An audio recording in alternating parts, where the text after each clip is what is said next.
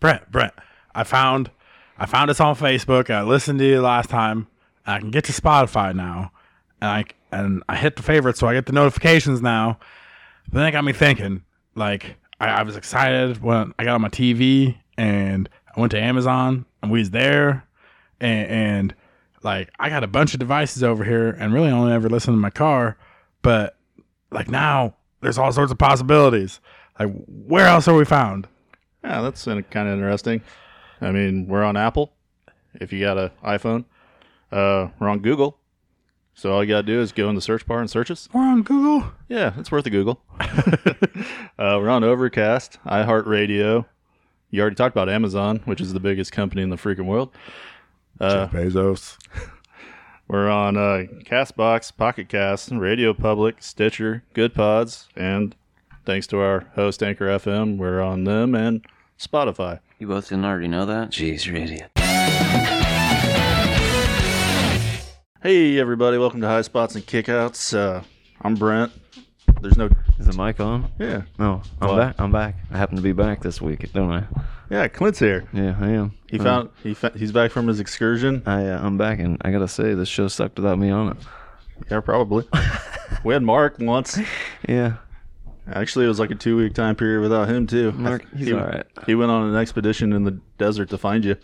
Yeah, he got lost, I guess. So, which one did you end up in? Oh, that's classified.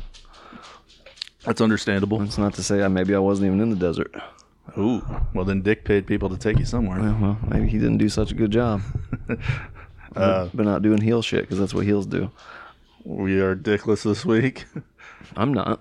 That's mine. I got mine right here with me all the time.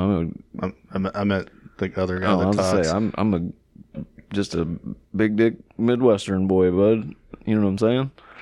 No, not really. I keep mine with me every day of the week. It goes everywhere with me.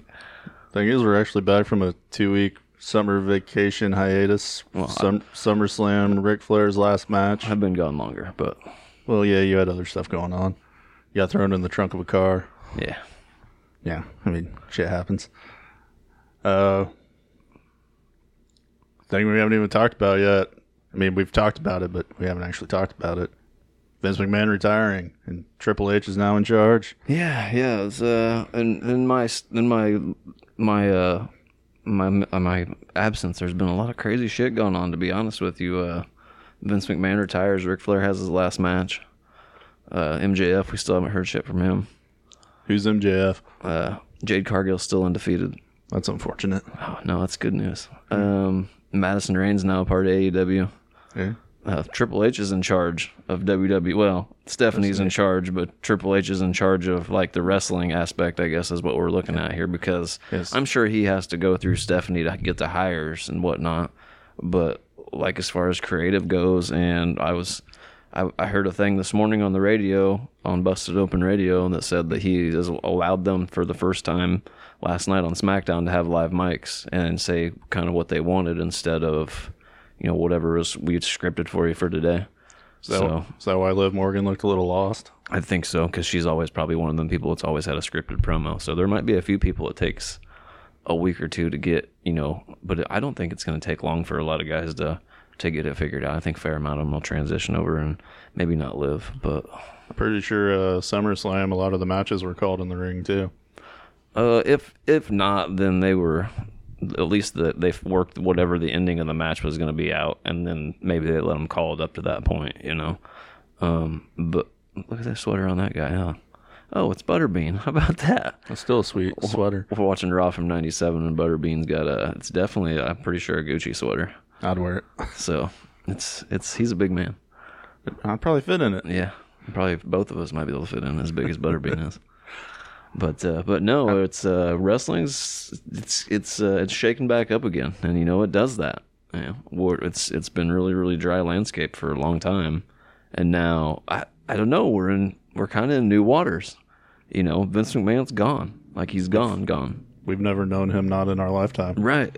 And it's weird because there's a lot of people that think behind the scenes somehow, some way he's still in charge, but I don't think that he is. I think that he's like gone from it. I don't think he might have a phone call like Stephanie. I don't think you should be doing that. And she's like, yeah, sure, Dad. But like, I don't think he can call anybody and go, hey, you got to change that, because if you don't, I can do this and that. Like, be like, that was bullshit, pal. Let's get rid of it. I think he might have more problems coming his way, to be honest with you. I think he's got bigger fish to fry.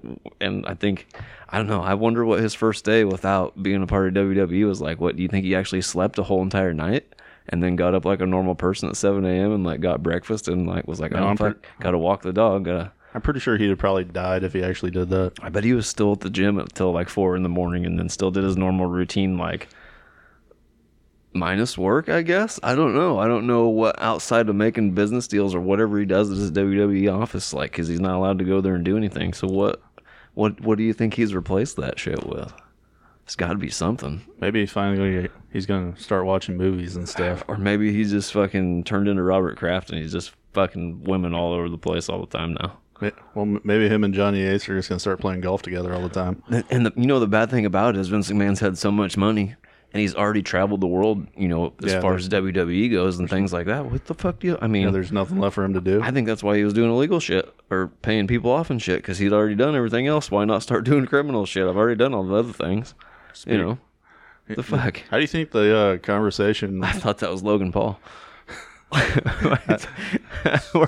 Speaking of like Stephanie in charge now and how Triple H has brought a few people back already, how do you think that conversation went? Because it's like, hey, Nick Khan fired this person, but like now you're in charge, so I want him back. Well, I mean, that's the thing is, did Nick Khan really fire him, or was it always Vince McMahon going, no, we're getting rid of this guy, and Nick Khan being like, I mean, all right, you're the one who says we're going to get rid of him, we got to get rid of him, like... Because Nick Khan's... Well, he's co-CEO with Stephanie, right? Yeah. So, like I said, maybe it's guys who they never really wanted to get rid of, and no matter what, Vince had the say-so on whether people would go where they say, because, he was the be-all, end-all. And I mean, honestly, like, Killer Cross, whatever you want to call him, he's not a bad wrestler. He's a little older, and I think that's why Vince McMahon got rid of him, because I think he's like 38, maybe. Which is in the prime of his wrestling career. Yeah, for us, and what you'd want a wrestler to be, but in Vince McMahon's eyes, he's looking for 23-year-olds. You know what I mean? The next generational star. Yeah, and he didn't want like guys who've been trained as wrestlers. As far as the Summerslam, the workout thing they had for people to come try their tryouts or whatever they had. Sports entertainers. They had the biggest concussion rate or whatever that they've ever had as far as people coming to try out, and it was mostly like college runners and like people who'd never taken a bump or been in a wrestling ring in their life, and people like models and fucking shit like that. And it's like, that's cool if that's what you want, but like that's the reason Big E's fucking never gonna wrestle ever again.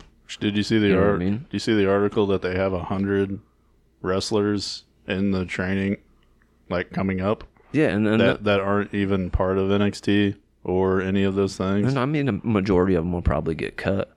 But I've noticed that maybe with Triple H in charge, like they've got, and it's you see shit on the internet, so you don't know if it's actually true with them saying that they're looking for indie wrestlers again. They could just be saying that shit to get Tony Khan fired up, to get AEW fired up, or it could be nothing at all. It could be just people making shit up because Triple H is in charge. But it seems to me like they're trying to start their own power plant, like WCW style.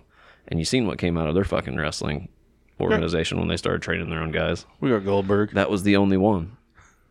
They fired Batista because they didn't think he was going to be anything. Look at him now. As far as Hollywood goes and everything he did in wrestling, whether certain people on this podcast like him or not, I mean, the fucker was big time at one point in time.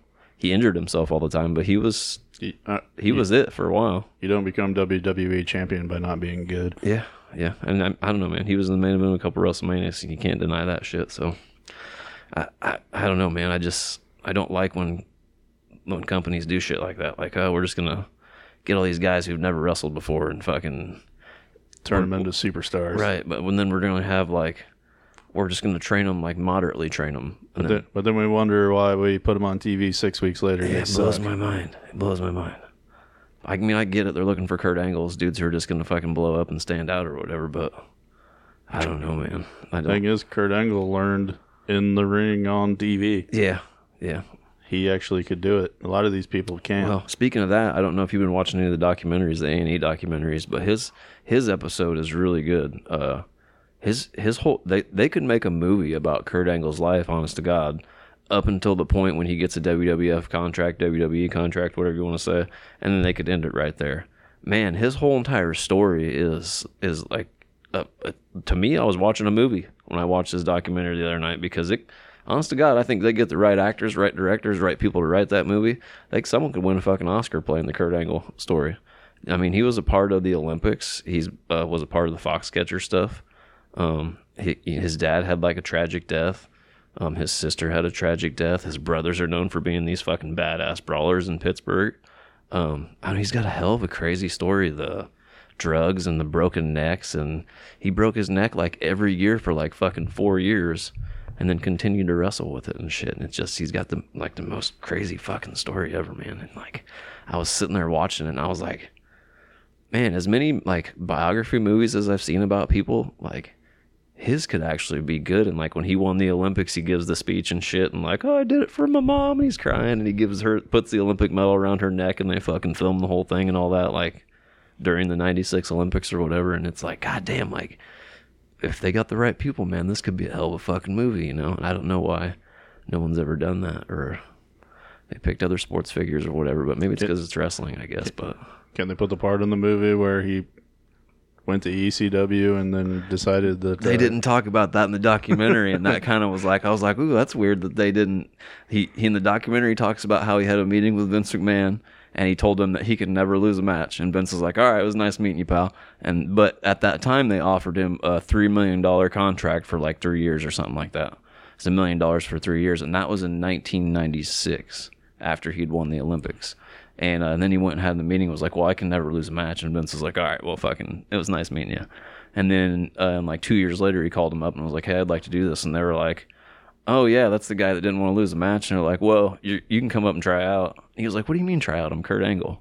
And they're like, yeah, you can try out. And if we give you a job, you're going to come in at the lowest rate any wrestler would. We're not going to give you that $3 million that we were going to give you in 96, because you're just not as popular as you were then.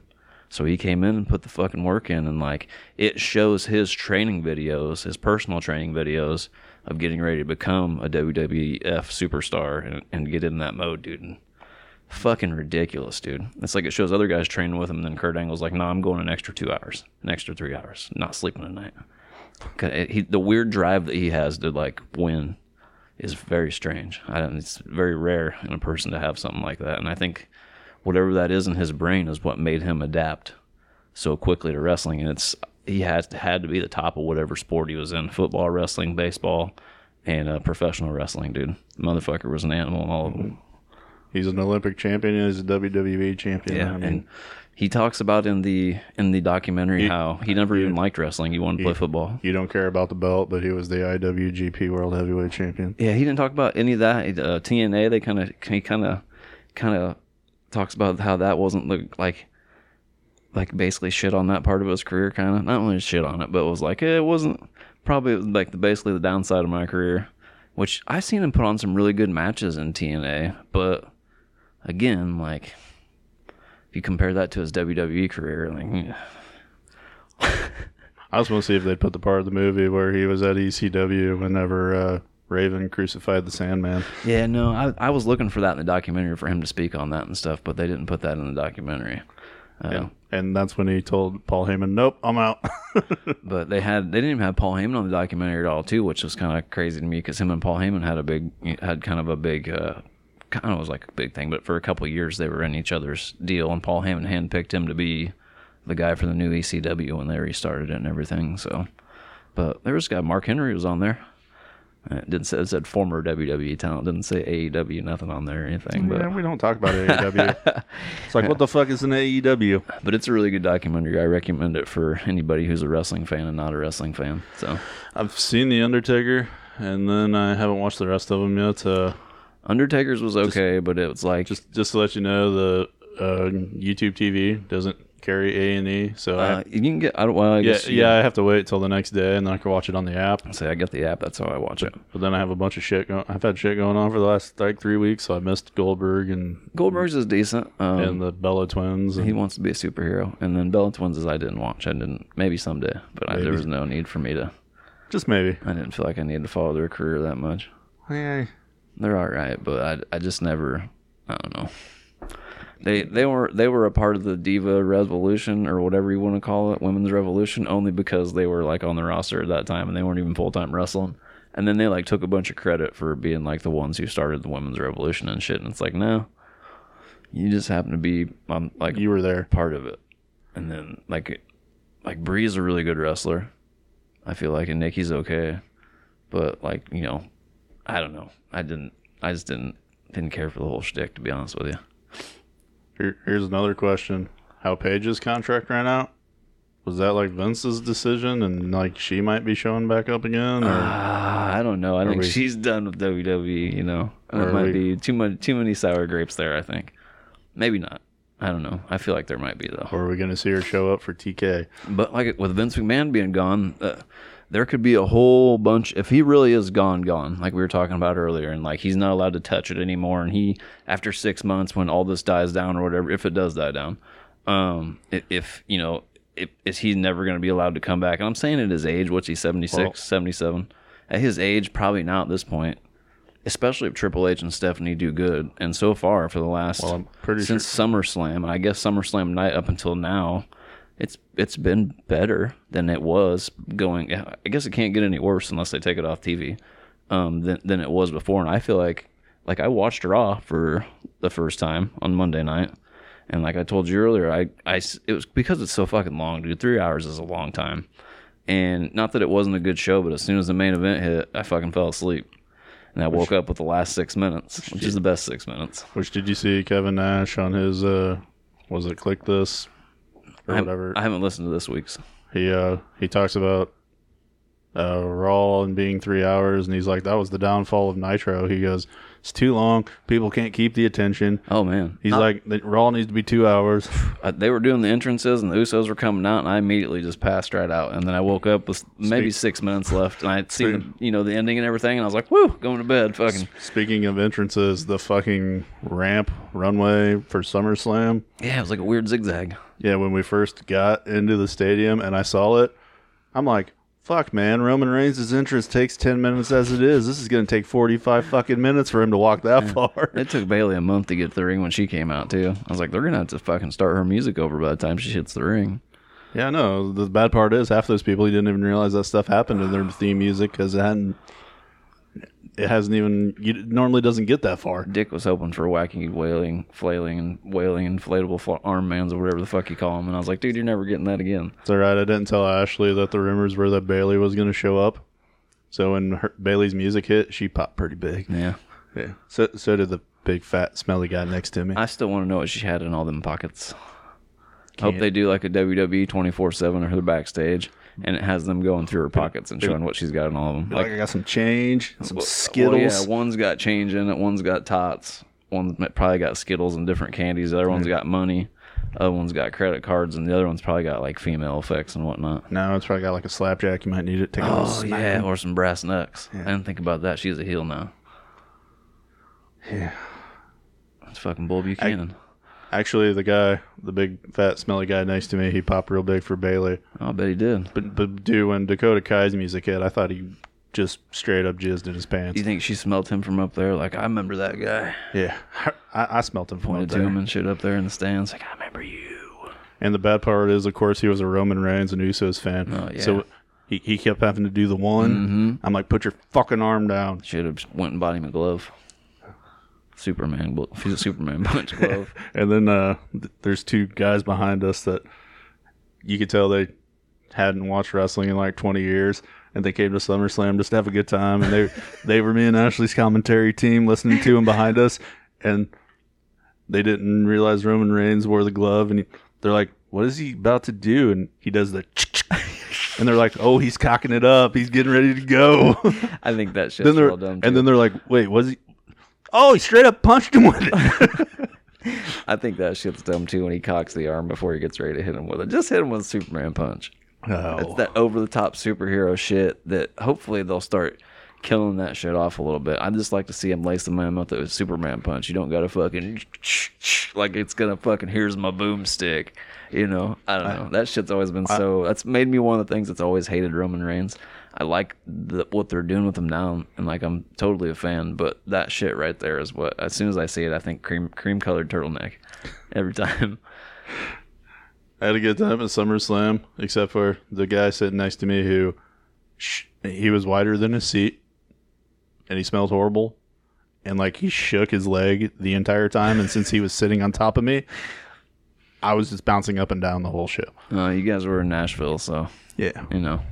And it was outside. And it's hillbilly-ish there, so you got to deal with the smells, the sights, and the sounds. I'm surprised a raccoon didn't hit the stadium at some time, or a crazy old possum or some shit like that. Wild bird come flying down in there. Oh man, we could have had some Ricky Rabies. That would have been fucking wild. There were drones. They were the one they only put people on one side of the stadium, and the other side was all tarped off, and production crew, and it kind of like with Royal Rumble. Yeah, and they had drones on that side of the stadium that they were flying, and that's how they had all the aerial views and the. They must have mirrored it because they kind of showed a giant aerial view of it at one point in time. It looked like the whole arena was full, so they must have camera tricked everybody into making it look like this. If they would have filled both sides, there would have been easily 80,000 people there, not 40. They showed a far out shot at one point, and it looked like the whole entire stadium was packed. And I looked at Dick and I was like, "Well, fuck, man, it looked like they sold the whole entire building out, not like Royal Rumble." He's like, "I know." But then you said that, and I thought, I wonder if they're using some sort of a camera trick to just make it look like mirror trick to make it look like all sides of the arena are filled. You know, they were probably just using a Titans game. That could be. I don't know, man. It did look like it was completely packed, and I was like, holy fuck! Like they actually look like they got a sold out, arena or whatever tonight, stadium. Like they sold out the whole floor, and then they only sold one side of. Well, they did like the bowl. And then the other side they left completely empty. I wonder if they have to have all that shit over there to get their weird laser shit to work. Probably. The rubber mat going around the outside of the SummerSlam, the barricade. It was like a rubber mat, but at the same time it had an LED board on it that changed. Because me and Dick were watching, and we noticed when someone got thrown into the side of it, he's like, "Did that thing just change?" And I was like, I don't think so. And we were sitting there watching it, and then a little bit later, like the lights in the back of it started to change or whatever. And I was like, what the fuck? But it was just like a weird rubber mat that went over the barricade, and it was like a giant SummerSlam mat. And somehow it was like an LED headlight. It kept changing. Oh, it was really weird looking. But you did notice they were using one of their training rings since they let Brock fucking destroy it at the end. No, I didn't realize that. Yeah, they weren't using like an actual ring that they normally use on SmackDown or whatever.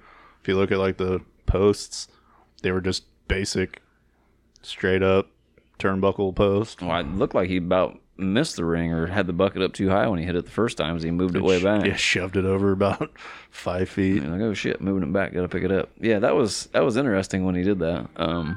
Wasn't ready for it, that's for sure. I mean, I've seen him destroy the ring with two different wrestlers. Well, no.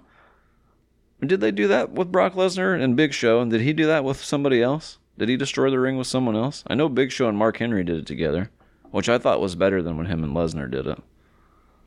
I don't know. Big Show's imploded a ring like 10 times in his career. Yeah, I know there was one that was like the best one ever, and the ref sold it like $1 million fucking dollars and like flopped off the side of the fucking the ring, and then like looked up over the top of the ring like what the fuck, and like he wasn't even supposed to be a part of it. I'm pretty sure it probably was Brock and Big Show. Was that him and Big Show's? Yeah.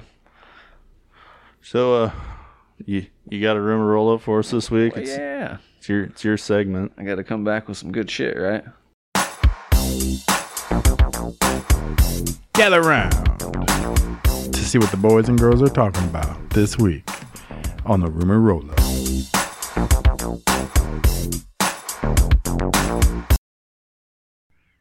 Yeah. So it's been reported that Sasha and Naomi have re-signed, but Dave Meltzer's the one who I guess reported that.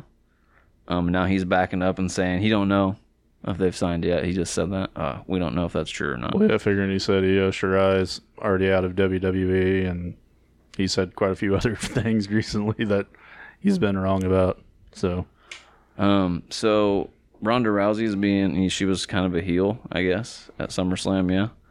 Right? She's being listed as a babyface in WWE. So my thoughts is, seeing how she's got, suspended. For putting the referee in the armbar and goes, "That's how you tap out." I would imagine that they will probably end up getting 3 matches out of Shayna Baszler and Liv Morgan, and I would bet that Liv's probably going to win the first one, and then Shayna's probably going to beat her, and then she's going to beat Liv again, and then when Ronda comes back, like, Shayna's a way better. Everybody's wanted to see Shayna versus Ronda since the first time Ronda was in WWE, I feel like. And they are friends or training partners or whatever the fuck they were. So, Liv Morgan's not going to be a good enough heel for Ronda Rousey when she comes back. And if Liv Morgan's a babyface, Liv's not even actually a heel. Yeah, that's what I mean. If she's a babyface, and she is, even though she got the boot or the shit boot out of her. And Shayna Baszler's like the best heel. Her whole style is heel, like brawler style. You know what I mean?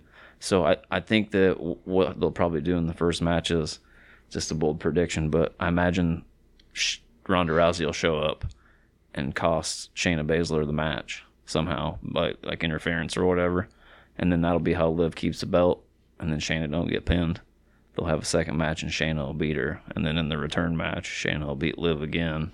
And fucking Ronda will come back, and it'll be Ronda versus Shayna at, I don't know, Survivor Series. So they can keep Ronda off TV for a while. She don't get injured. They ain't got shit for her to do, you know. That's what the schedule's. They can have Shayna just pound motherfuckers out every week until Ronda comes back. And Shayna can come out and talk shit like Ronda's scared of me. That's why she's not here, blah, blah, blah, you know. So I think the schedule for the rest of the year, you got Clash at the Castle at the end, or beginning of September. Then you have Extreme Rules in October. Summerslam's in November. And then I think December they're going back to Saudi.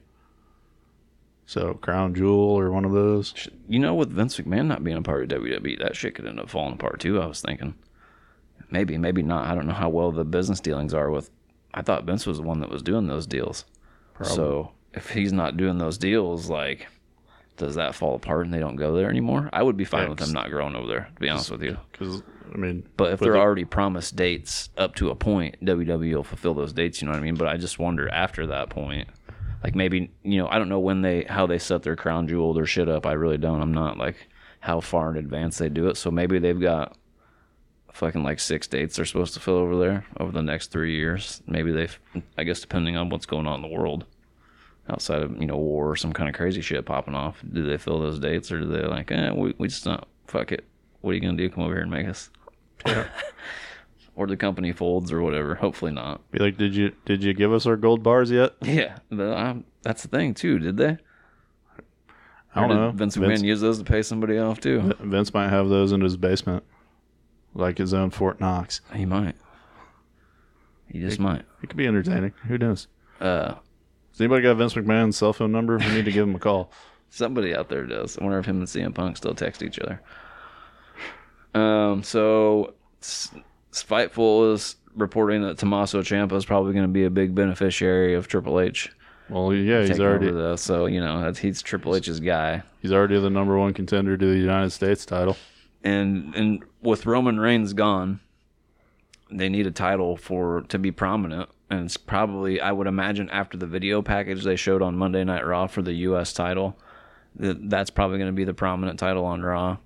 And that the Intercontinental title, I would imagine, if they start pushing it right again, and Triple H was the Intercontinental champ at one time, so maybe he'll start pushing it in a way that it can become more prominent on SmackDown. That way, from what I've read earlier today, USA is upset with the lack of a world championship on Monday Night Raw. So Cross coming back and instantly getting put into the Drew McIntyre Roman Reigns feud is a way for them to challenge for one title, and you can either have Cross or McIntyre lose, take the pin, and a belt comes off of Roman without him actually losing, which keeps his pin streak and the Universal title still intact. I can tell you what I would do at the Clash. I would fucking sign Davey Boy Smith Jr. and have him fucking jump fucking Karrion Kross, cost him the fucking title, and then have fucking Roman just fucking beat Drew straight up in the middle of the ring, and then you can have Karrion Kross and fucking Davey Boy go off and do that shit over there, and then Drew can fucking follow Davey Boy and beat up Karrion Kross. They can become the new British Bulldogs. Well, Drew's actually a part of SmackDown, so that's what I'm saying. So you know what I mean? Drew could get with Davey Boy Jr. after the Clash. They could fucking be both mad at Karrion because they cost them the title or whatever. And fucking they could become the new British Bulldogs, right? Tag team. Got them. And then Roman can go off and do whatever. Triple H could bring up Braun, or maybe he re-signs fucking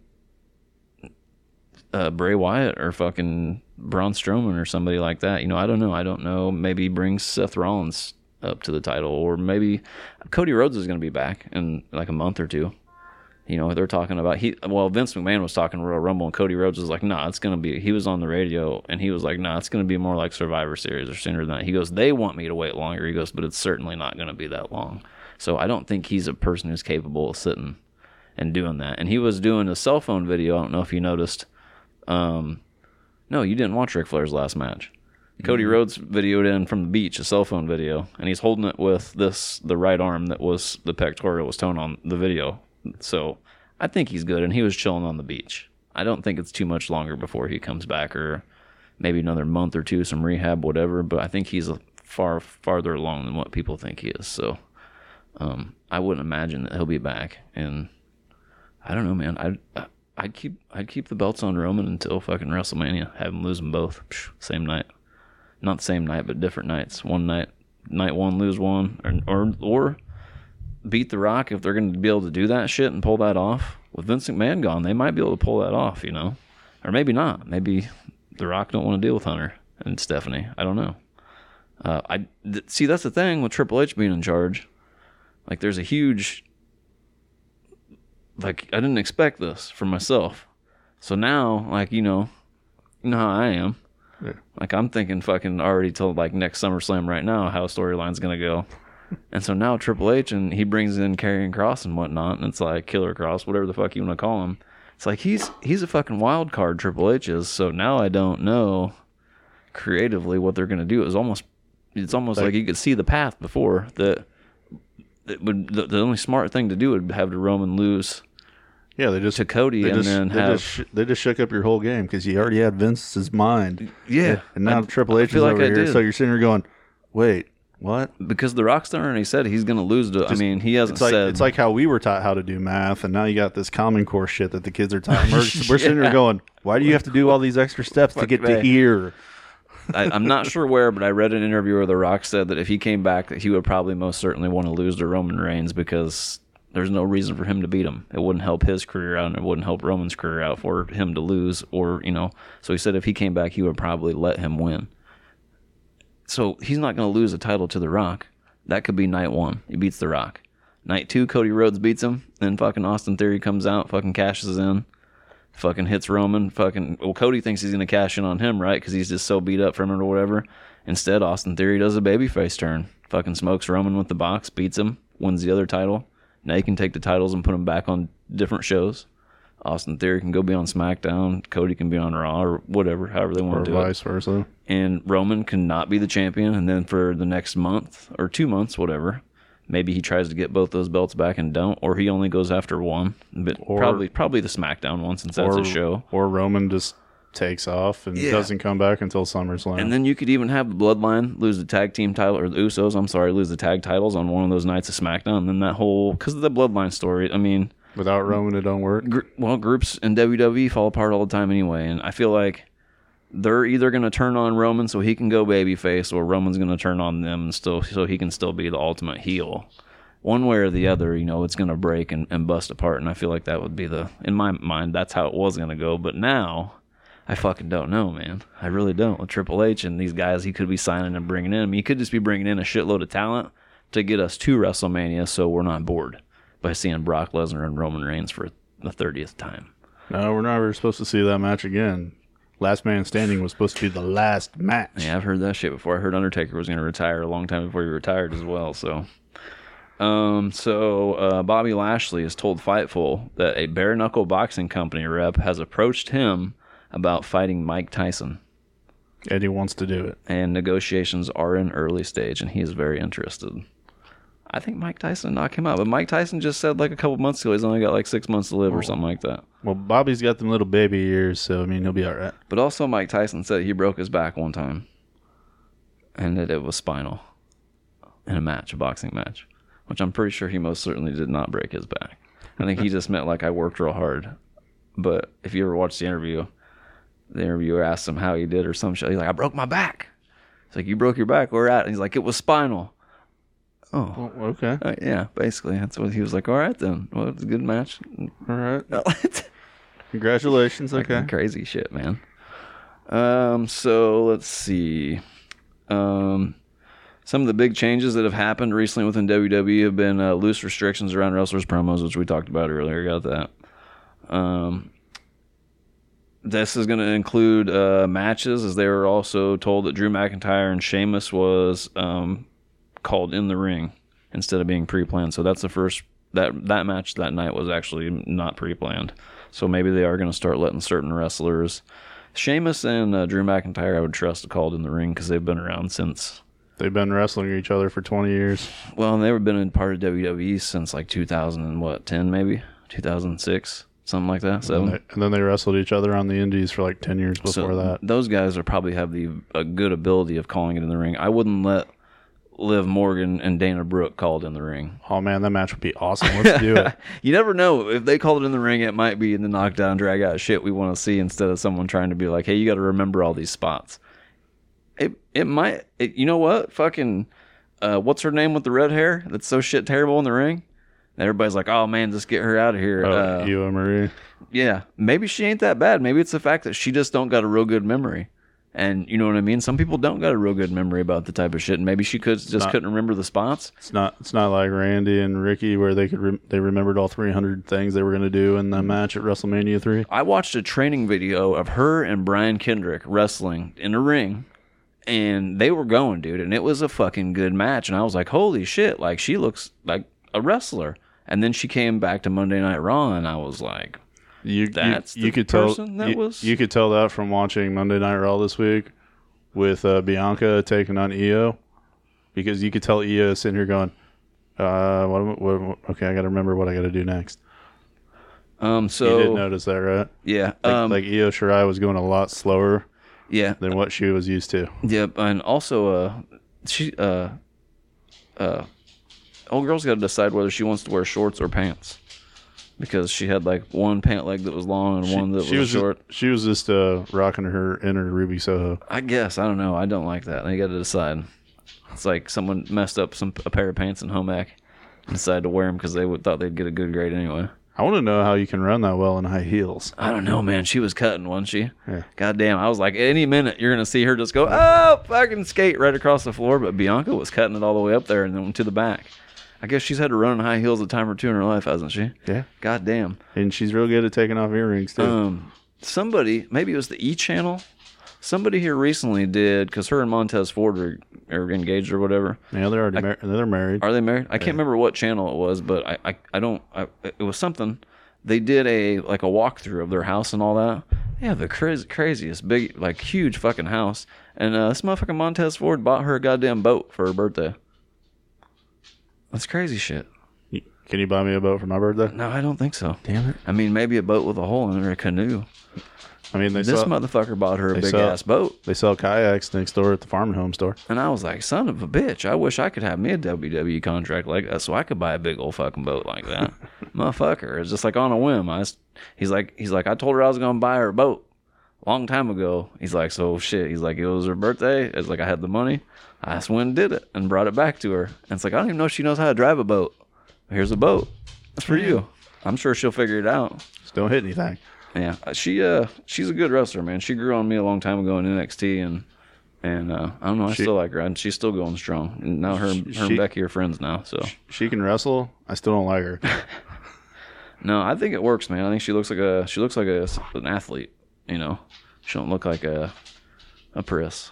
She looks like other than the big ass hair and whatnot, but she looks like a wrestler to me. She had to skip a long way down to the ring at SummerSlam. Fightful, yeah, she did. Fightful is saying that there is a high morale and a lot of optimism right now in the back room of WWE.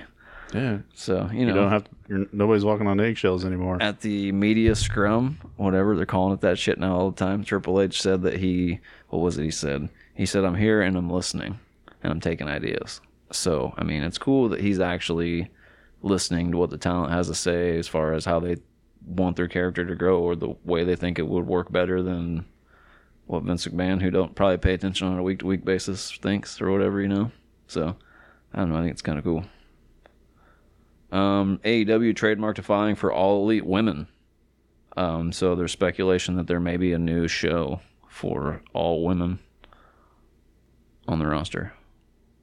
Rampage already sucks most of the time, so we're going to do another hour of TV? I mean, it could be on YouTube. It might not be on actual TV. Okay. I was going to say Rampage has turned into frickin' Sunday Night Heat for the most part. So Fightful is reporting that no one from AEW or anyone in wrestling all have reached out or to have admitting to hearing since the June 1st Dynamite promo of MJF. No one's heard from him. Not anyone. Not any wrestling company. Not Tony Khan. And nobody from AEW has tried to reach out and talk to him. I think that something's going on. Like I said, that they talked about him and Tony Khan having a yelling match.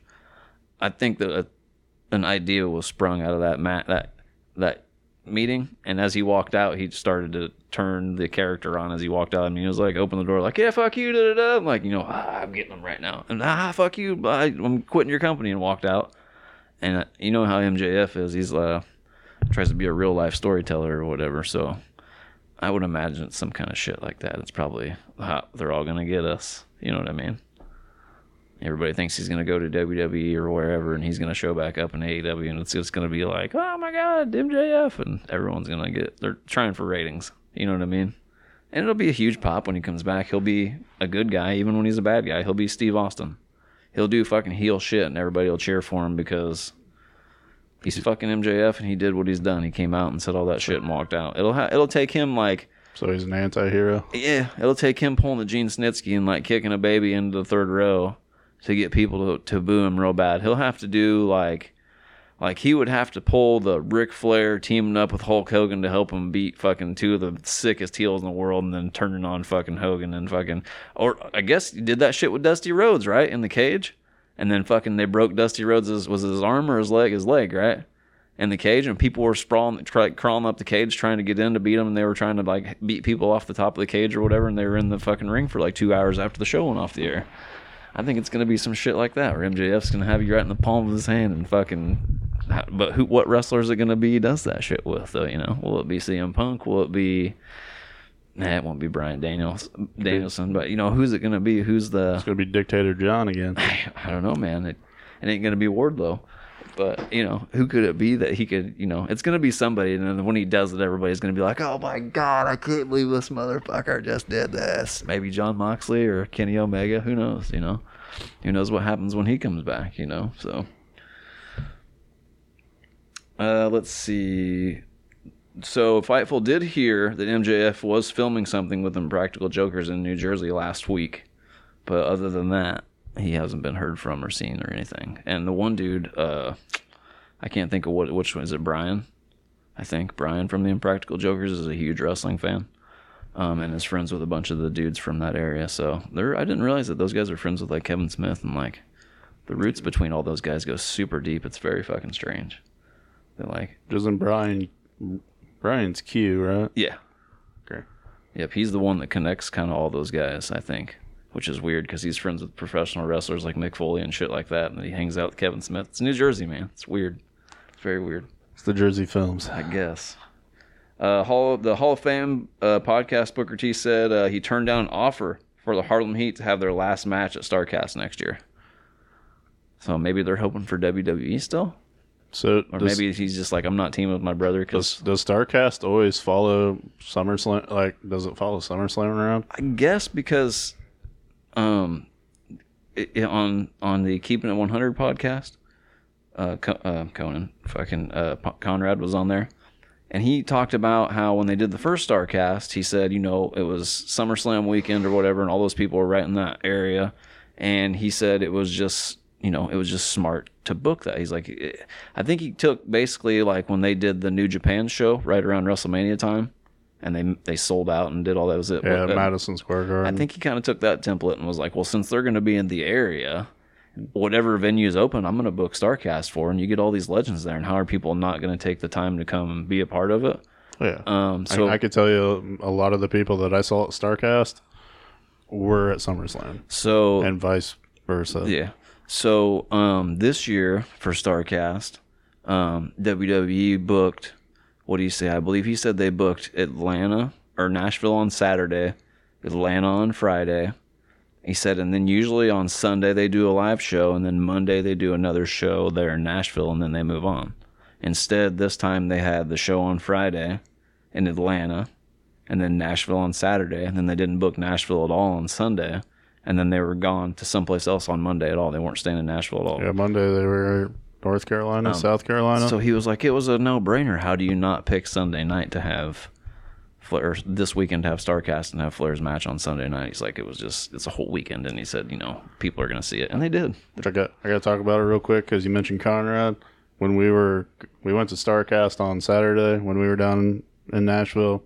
So yeah, we went to the New Japan show that they did, and we got to the information desk, and we're like, okay, we have New Japan tickets. Where are we supposed to go? Because we didn't have the bracelet, and the bracelet got you into certain, like if you got into certain events or whatever. The bracelet got you into the meet and greets and the actual floor and all that crap. And I'm like, I just have the New Japan tickets, so where do I go? And they're like, oh, well, you just go across the pavilion here. And around the parking lot, there's a door, and that entrance leads you into the New Japan arena. I said, okay, thank you. And I turn around and run smack dab right into Conrad. Like, I literally collided with him. And I'm like, oh, sorry. Oh, fuck, you're Conrad. I you got to get a picture with me, dog, since you're standing right here. He had a bunch of other, like, business people and should ask him for insurance. Reps and shit with him. And I'm like, my bad. And he's like, you're good. And then he just kept walking. And fucked up. He'd been like, stay the fuck out of my way. Would have been a story. I'd been like, oh my God, Conrad's a dick in real life. He seems so nice on his podcast. Which, speaking of the New Japan shit, like, then when we get over to get in, the people that are scanning tickets, okay, they sold maybe like 250 or 300 tickets to this show. It was a limited audience because at the same time, they were running the last show thing with Bret Hart. They had like fucking 12 meet and greets going on. They had Ric Flair with the Four Horsemen at that time, and all that shit was going on. So we get scanned in, and we had tickets third row ringside. Like, first row cost so much, second row cost so much, third row cost so much, and then the rest of the show is general admission. And you seated yourself in the first three rows. Like, you didn't have actual assigned seats. It's just, if you were in the third row, you picked a seat in the third row, and you sat there. General admission people were just sitting in the first three rows, the entire fucking place.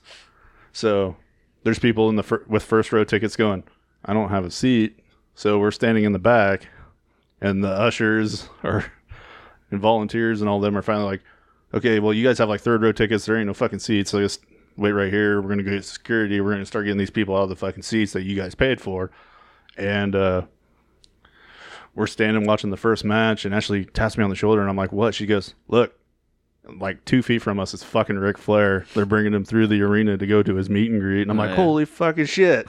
So then the whole arena notices it. So if you watch the very first match of that New Japan show, you hear, woo! Like everybody woos, and he goes, Ric Flair just passed him through. Yeah. That's cool. And you had, I mean, you don't care about them, but they brought Danhausen and Swoggle through. Swoggle I like. They brought Lita through. Tony Schiavone came through. And then brought the whole circus. The sideshow anyway. Nick Gage and Mance Warner. Oh, definitely brought the sideshow to the circus with them, didn't they? Yeah. For sure. Then the bad part is Ashley went to the bathroom during the first match, and she goes, like, she's the one that pointed out Danhausen to me, and I'm like, oh shit, Swoggle too. And she's like, who? I'm like, the little short guy. She's like, oh, he was waiting in line for the bathroom when I was back there. Little guy's got to pee too. So Dave Meltzer has said that CM Punk was hurting very bad as of 2 weeks ago, and it seems pretty doubtful he's going to be at All Out in September. So you're going to have to build somebody to challenge Jon Moxley then? I'm sure they'll come up with somebody by that time, but, it's just kind of like, I don't know. Can we drop the damn interim thing and just call Jon Moxley the world champion for now? They have been anyway. I noticed the last couple of weeks I've just been calling him the WWE, being JR now.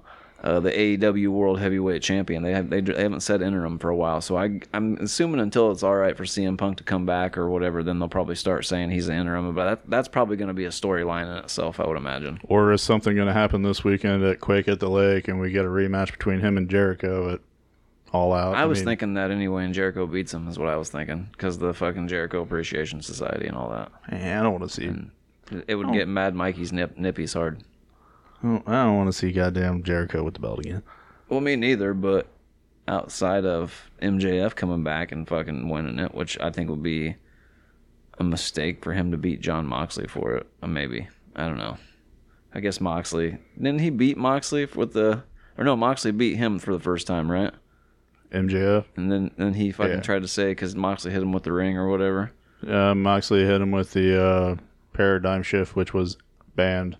That's what it was. But the referee wasn't paying attention, so he didn't see it. So then he tried to say he never lost a match or whatever, technically, or whatever. So I guess he could fucking show up and that was good shit when he beat was Moxley when he was doing like the presidential crap, and he kept calling him Dictator John. But if it's Jericho and say Moxley beats Jericho and MJF shows up, that's going to make MJF a babyface immediately, because everybody doesn't like what Jericho's doing right now, and he's not going to turn around and turn his group into a bunch of good guy group or whatever for just to wrestle MJF for one fucking match. I do like how it's Anna J.A.S.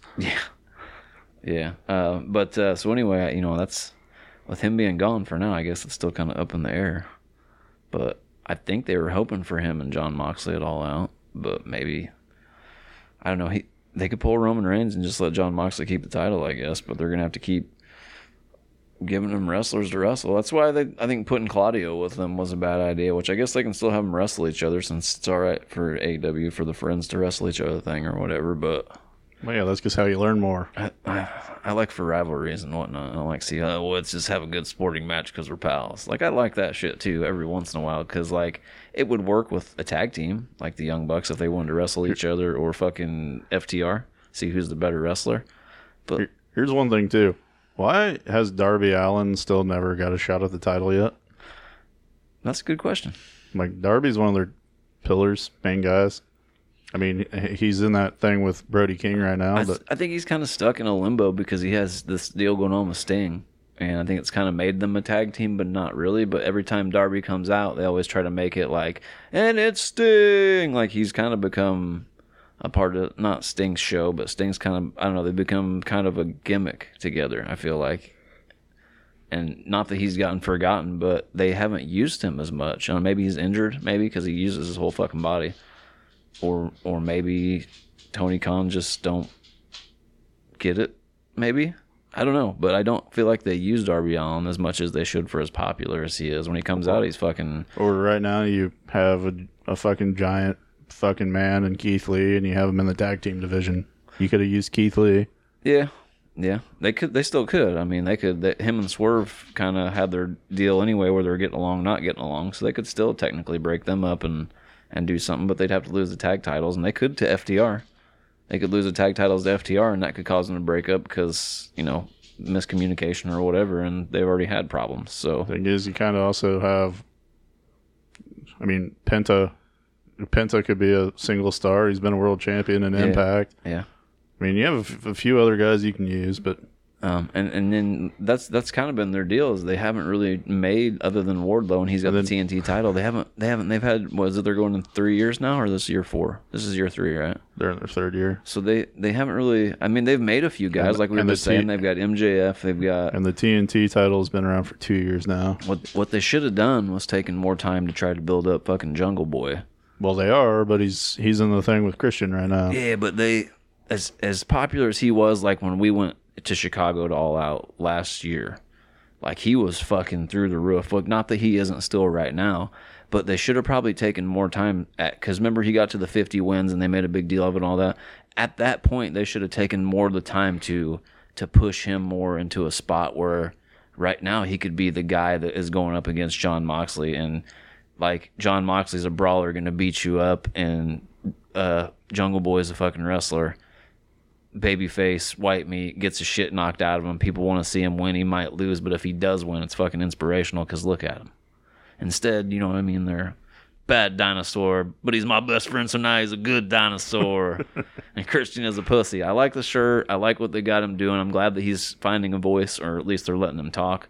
But it's like, man, if they would have built him up right for the last 2 years, right now Jungle Boy could be the fucking guy. And that's something that they haven't done. I mean, like, they've got Wardlow and they've got him, and yeah, they got Orange Cassidy, and they've got Darby Allin, and like outside of Britt Baker. You could bring Miro into the situation. Yeah, and they did some weird shit with him too, where he like just walked out and stared at some motherfuckers. He ain't been back since, right? And the whole Malachi Black thing. And that's the thing too, where they're messing with that. That group could be cool. They're messing with Andrade, but they don't show him. But every 3 weeks, Rush showed up and got a title shot. Yeah, and Andrade's been here for a year and he hasn't gotten shit. Yeah. And Andrade, he looked way different at the Ric Flair match than I've ever seen him, even in WWE. I never seen him wrestle like that in NXT. I never seen him wrestle like that on SmackDown or Raw, and I haven't seen him wrestle like that in AEW. But you know, Ric Flair and Andrade wrestled another match this in AAA. Yeah. Oh, this week? Yeah. Oh, I didn't know. They wrestled like a match in Puerto Rico. Oh, I didn't know that. I thought the last time they wrestled together was in that tag team match where they both put the figure fours on or whatever, and Ric Flair had I'm pretty sure they already wrestled another match after Ric Flair's last match. I didn't know that. Well, maybe he was less drunk, and it was a little bit more of a show, maybe. It could have been. I really don't know. What else we got this week? Let's see. There was no concrete plans for Bayley coming into SummerSlam. So a long time ago, she pitched the control group, basically, if that's what they're going to call them, to Vince McMahon, and he shot it down to me, and he was like, no, we're not doing that. And it was for the exact people that she has with her now. Yeah, and Dakota. Yeah, he was like, nah, we ain't doing that shit. So that's kind of where when she came back, that's the group she wanted to do, and he was like, no. So that's kind of where she's been shelved.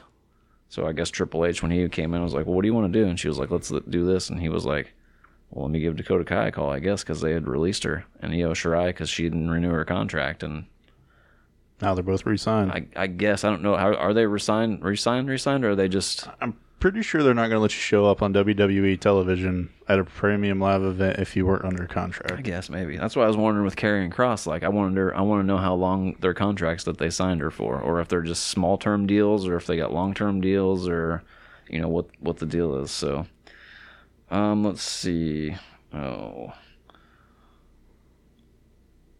We already talked about the tryouts that were a disaster. There were several concussions. But you saw Dwight Howard tried out, right? Yeah, he did a Last Dragon impersonation. That was his promo. He did a Show Enough impersonation from The Last Dragon, and people are going nuts about it, like it's oh my god, it's revolutionary. It's not. Watch The Last Dragon. All he did was Show Enough. I mean, it was funny. Don't get me wrong, but like when people were commenting on it, like, oh, no one's ever done anything like that and this and that, and I was like, you motherfuckers ain't never watched a movie in your life, have you? Like, I was expecting him, like, when I read it, I was like, oh my god, like, I gotta check it out, because sometimes them dudes will transition over real good. And then he was just walking back and forth talking about how he was the master and he's showing up and fucking. I was like, what the fuck? Okay, all right. I just was like, no. You guys had me for a second, but anyway, so no independent wrestlers were allowed to try out. It was all sports people. There was not one independent wrestler in the whole entire tryout, so that's probably why they had shitloads of injuries. Probably. These guys never wrestled before. Never touched a ring at all in their life. A lot of them were models and fucking, like I said, like runners, former basketball players. What were they, Mansoir, Massey? No wrestlers at all. Not even like wrestlers like Dick's Matt wrestling. Like none of them. Just, and that shit blows my mind. Like, I get it. Their cardio is probably out of control. When they fall on their head, are they going to be all right? No. Tony Khan and Blake Christensen reached an agreement that links him to Ring of Honor, but we don't know if it's a full-time deal or not. I don't know. How do you feel about that? He put on a fucking killer match at New Japan against the Time Bomb. So that's the same. I'm pretty sure that's the same person we're talking about. The Time Bomb. You already said that. Did you talk about the gate for Ric Flair's last match on here? Were you gonna do that? I haven't. I told you about it, but you can bring it up. Well, it said. This says here that his drew more than 6,800 fans with a gate of $448,502. Yep. So that's not bad. That's almost $500,000 outside of them having to pay vendors and whatnot, I'm sure. And then it sold over 24,000 buys on Fight TV. It says according to the one, it makes it the second largest North American independent show ever behind All In, like you said earlier. Yep. Which is kind of crazy. Which they had it in one venue or whatever and had to move it to a second one. Which All In's a fucking Ring of Honor and New Japan pretty much super show. And then the last one is Vince McMahon is no longer listed on the internal WWE roster like the Bellas and John Cena and people who show up from time to time. Like he's been completely removed from all aspects of WWE.com, all of it. Like he's not. Well, what he did is unethical. I mean, according to today's standards, yes, 100%. Well, would it be the FCC and the SEC and all them are. I'm pretty sure there's going to be sanctions filed against him. Yeah, and that's what I've been saying, like right now, like in the business that he's in, if you get caught doing shit like that, like not necessarily that he'll go to jail, but he's going to have to pay that $16 million out of his own pocket back to WWE. Yeah, and say not that he'll go to jail, but there'll be a defamation case, I'm sure. We might get to see it like they did Johnny Depp. You know, it might play out on court TV and shit since they like to do that shit now, which might be real. Who's bedded Vince shit in? Imagine that. Imagine how that could be an Oscar-winning performance as well. I thought that shit was a movie. I thought for sure. I didn't watch it. I thought for sure that fucking the court channel or whatever the fuck it's called was paying out $1 million contracts, and we watched a movie, a reality-based movie and they just played us. I really sometimes think that shit. But if I get to see Vince McMahon's shit play out on there, I'll watch every fucking minute of it, man. TVR recorded. They show it on YouTube, so you can get on YouTube and watch it or whatever. So some of that stuff's interesting. I got a few things for our Outlaw Indie Mud Show.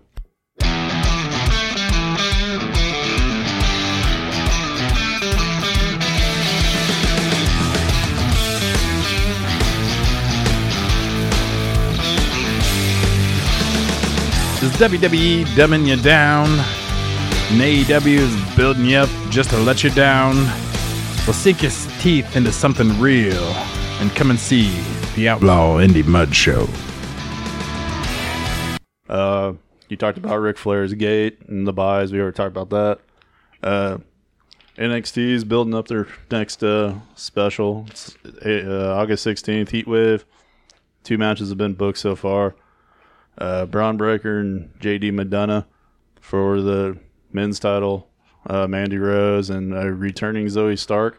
Didn't she just make some kind of comment or something the other day, Mandy Rose? Yeah, she wants to go back to the main roster. That's what it was, yeah. She feels disrespected. She ain't going to be able to show her booty cheeks on the main roster like she be doing on NXT. Well, I mean, if they're back on TV 14. Maybe, but they haven't changed yet. Still says TV PG, so we'll see. Because they said, there was I don't know, maybe it was Still Real to Us.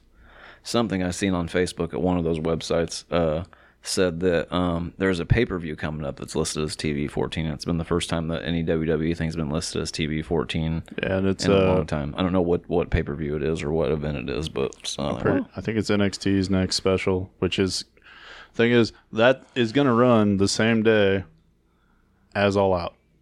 Interesting. Like they have it on the books.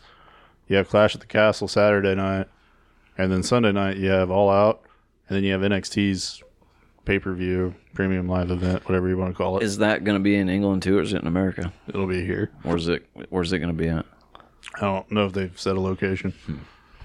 See, their venues aren't as big as what the normal WWE or like Raw SmackDown venue is, though, is it? For a pay-per-view? It's like about, I would say... Probably like the auditorium event or Ric Flair's was in, like 6,000 or 7,000 maybe. Okay.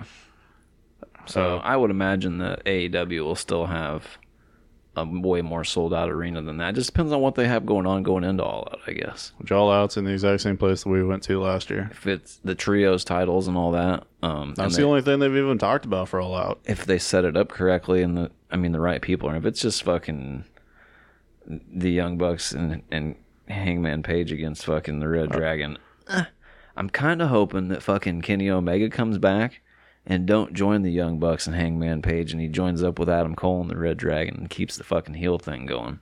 I think that would be way better.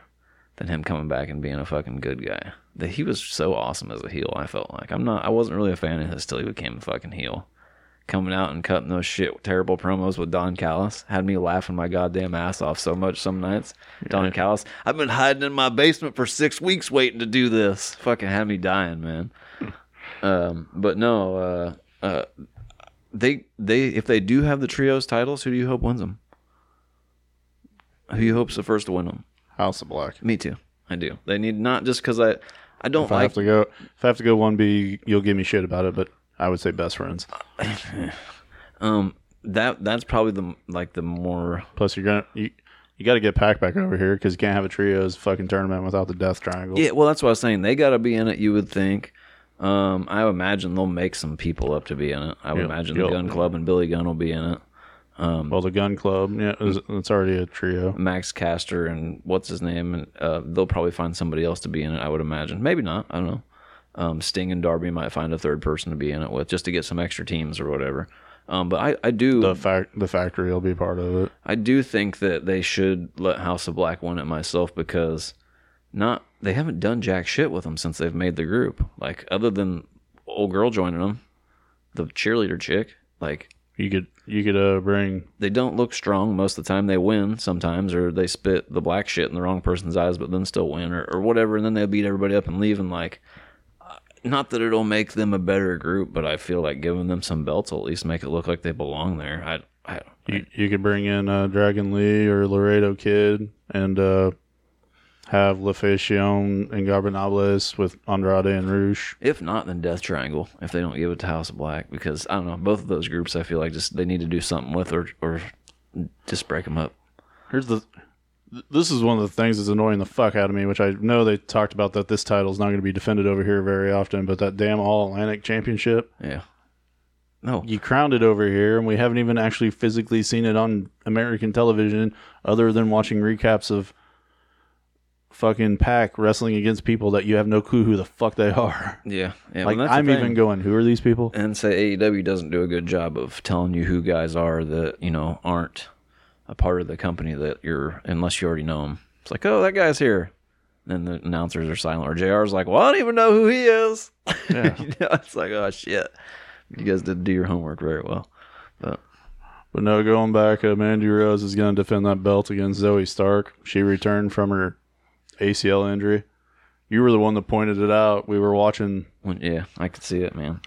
When she did the shooting star press or whatever. And her knee instantly buckled, and you're like, yeah, she's done.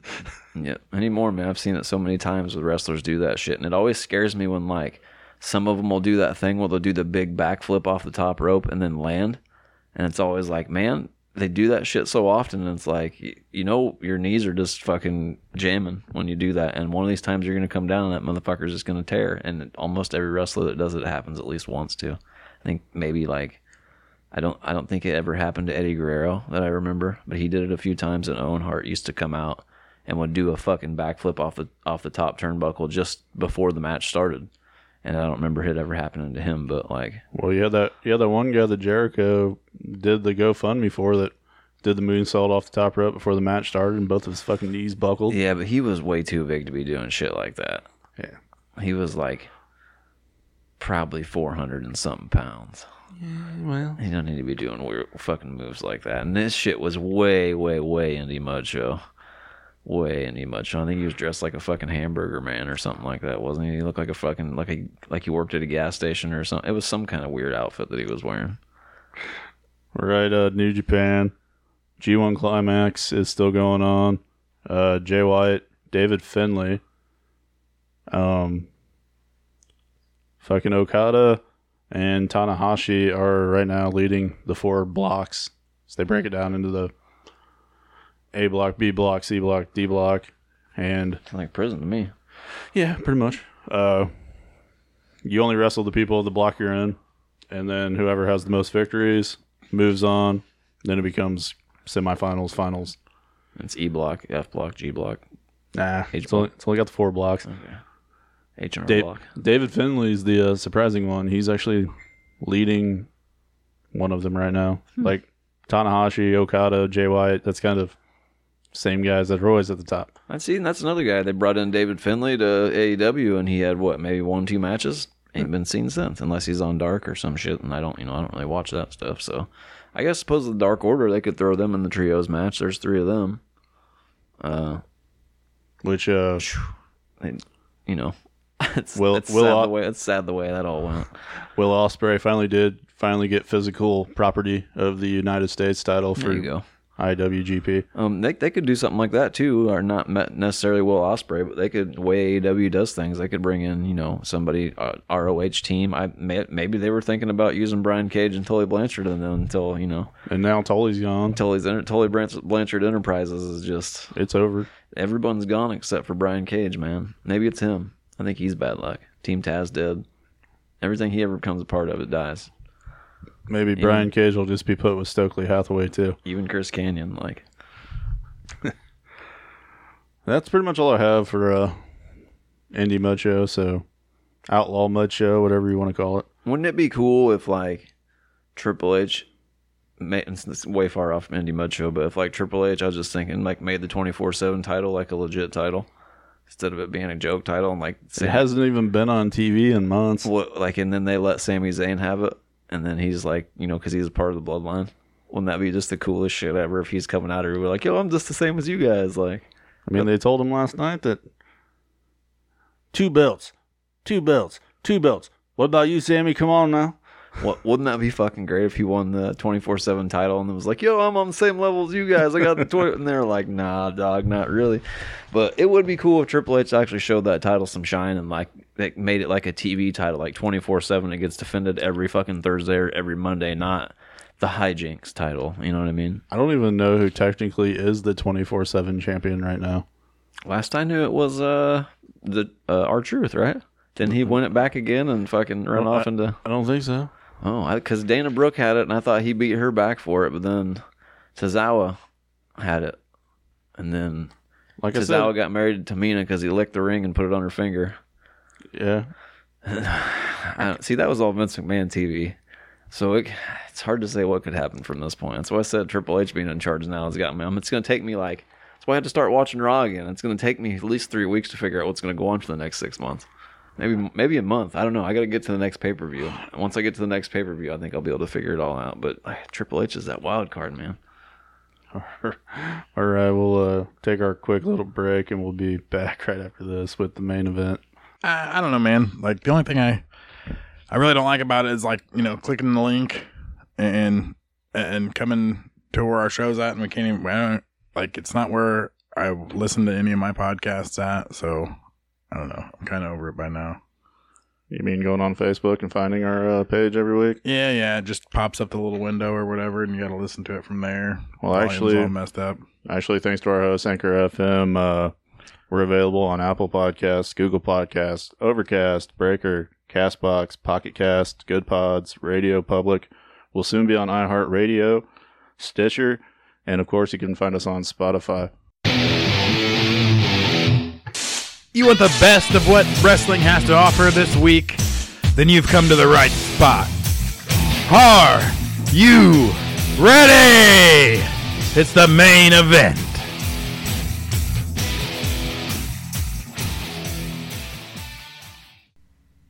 Said holy mackerel on the TV. I'm pretty sure not going to restart that because you said it said Sorry, holy mackerel on I TV. couldn't help myself. It's fine. It's good. Hey, we're back. I'm just going to keep that in there. What happens on the podcast stays on the podcast. Myself, right? You're going to get a mackerel on the podcast because they had it up here on the old TV. Well, we might as well just talk about the main thing that happened. Well, I mean, do you count SummerSlam was the main thing that happened over the weekend, or do you count Ric Flair's last match? Well, had Ric Flair not been so terrible wasted, I would say his last match was the biggest thing of the weekend. But after watching SummerSlam, I think it was bigger. I mean, obviously it was. It sold more. But I mean, overall, what happened in the main event, you know what I'm saying? It kind of eclipsed Ric Flair's last match. Not that Ric Flair's last match wasn't good. It was nostalgia. Whole card was fun and everything, but if we're talking seriousness, it was... It was pretty much... It was pretty much an Impact pay-per-view, wasn't it? Ric Flair's kind of, except that the announcing was way worse. But SummerSlam though was it was just more exciting than it has been for the last few months. I felt like the wrestling was a little more intense, and the main event was really good. For the last time possibly that we see Brock and Roman, maybe. How pissed maybe would you? Not. How pissed have you would have been if you spent $300 to $1,000 to sit in the very front row of SummerSlam and you didn't get to watch the finish because you were staring at a fucking ring. The bottom side of the ring. I was just trying to get as many details as I could out from underneath the ring. I told Dick, and all those people couldn't see the fucking screens. I told Dick because it was above them. I told Dick, I said, if Vince McMahon was still in charge right now, I guarantee Swoggle would have come running out from underneath the ring and took off. Yes. Or someone would have been underneath that ring and took off. There would have been some kind of ridiculous shit happened when Brock lifted that ring up. I guarantee fucking Ron the Truth would have came out from under there and been like, what's up? Or some shit like that and took off, Or there would have been some kind of hijinks if Vince was in charge when he lifted that ring up, I feel like. But now I wonder if they had to come up with that day of for Brock. Because, when he heard Vince was retiring, he was like, fucking him out. Or if they had already pre-planned all that stuff for him to do ahead of time. That's kind of what I wondered. Be a question I'd like to ask somebody someday. They probably wouldn't answer it truthfully, but we had to come up with it just so he wouldn't leave. Okay, you can drive the tractor. Done. All right, I'll be back, yeah. The thing is, But I'm getting Chick-fil-A first. thing is, the stage crew is the ones that they drove the tractor in and everything, and then parked it in that corner and had it set up for him, so all he had to do was drive it straight. Well, I mean, he probably knew how to drive it anyway. But, well, yeah, but I'm just saying. But there was only two matches for me that were kind of forgettable, and that was the Judgment Day. That one and the women's championship match. Man, I almost forgot that it was going on, and then it ended. I was like, oh shit, it's women's championship match. You talking about the Raw one or the SmackDown? The SmackDown one. I don't know. Because I'm pretty sure Becky and Bianca set the tone for the whole night. Yeah, that was a very good match, and to know that Becky fucking separated her shoulder, I don't know what point she separated it, but they made it seem like she wrestled a good portion of the match with it separated. Bianca picked her up to do the Jaded, or whatever, and you can see Becky twist, and she comes right down on the shoulder. Oh, yeah. Because I saw it from my seat, and I instantly looked at Ashley, and I'm like, Becky's hurt. we watched it in the HQ on the little, maybe 32-inch screen TV. So we were all huddled around it in about 85-degree weather, sweating, trying to watch it. And I was like, dude, why don't we just go to my house? He's like, oh, no, I want to stay out here so I can be able to smoke my cigarettes. It's like, all right, guess we're going to suffer. But I was outside watching it live in the 85 degrees, sweating my balls off. you had stinky motherfuckers around you, so I don't know who had it worse. I had cigarettes. You just had stinky motherfuckers. I had the two guys behind me that were my commentary team. Then I had a family right in front of me, and the little kid had a yellow sign. And actually, whenever they're showing the sections, if you look to the top left, first section of seats, there's a yellow sign that pops up. I'm literally right behind that sign the entire time. Either way, I feel like the fumes coming off that guy and the secondhand cigarette smoke will probably die sooner than the actual people that smoke and smell. Yeah, so probably. It's bad for us. The kid sign says Smashville welcomes WWE, and then on the other side he'd flip it over and it said A-Town is going down. And every time they brought up the name Austin Theory, he's flipping that son of a bitch around. It's funny because he was just not really a bad guy or a good guy in NXT. He was a comedy actor on NXT. Now he's part of the way. One of the top heels on Raw, and he also stole Tyler Breeze's fucking take a picture of myself thing, the selfie thing. Which I hope he stops doing that shit. I can't stand that shit, but which I also got my karma payback from Road Rager. How me and Ashley kept getting up and going getting drinks, stepping in front of those people the whole time. Had a group of guys that did it to me the whole fucking time. I mean, it was a good time. But no, Bianca and Becky, I thought they set the tone for the whole fucking night. And explosive ending to the match. Yeah. And then Becky all of a sudden she became fucking the man again. Yeah, I guess. Well, she was the man the next night, but that night she all of a sudden she was bad Becky, and then all of a sudden she was fucking good Becky. It was weird because she was been this mega heel, shook her hand immediately. It was all right, fucking, it's been a whole year. You earned my respect. I beat you fucking 3 seconds or whatever it was last year at WrestleMania. It's been a whole year. You beat me and fucking just like it was. I don't know. Usually they do that handshake thing, and one motherfucker kind of sits there like, I don't know if I want to shake your hand or not. She got in there immediately, boom, with the handshake. And then did she roll back out of the ring for a second until Bayley came out, and then she got back in the ring again and was like, nah, me and Bianca are. Yeah, once Dakota Kai and all them got in the ring and she was outnumbered, Becky came back in. She jumped back in, that's right. And then the next night she came out and was the man again. Had her arm in a sling. So I don't know where we'll go with, from here with that Thing is, separated shoulder. I remember 3 months, maybe 2 months. It's 3 to 6. When Keith Lee lost the title, NXT, to Karrion Kross with the Doomsday off the Avalanche one off the top turnbuckle, that's where he separated his shoulder. And they had Finn Balor. Yeah, he went on like a 6-month run until Kross came back. Yeah, well, whenever he wrestled Seth Rollins, right, and he powerbombed him into the turnbuckle and separated his shoulder, and he won the Universal title for the first time. Yep. So it's normally about 6 months. So we'll probably see Becky at the Royal Rumble. Yeah, to be safe, I guess that's probably when we'll see her. She might win the Women's Rumble that way then. Go to WrestleMania? Maybe. So. Actually, the other women's match, when I figured they would have Ronda beat Liv, and then we would get Charlotte's return. Because, Charlotte's sitting at home playing Nintendo right now. She's not actually injured. So yeah, she's been posting all kinds of pictures online of her way, what she looks like after she's been working out and whatnot. And it's like I thought her arm got broke off, right? Yeah. Where's her cast at? Where's her sling? Kayfabe's not alive anymore.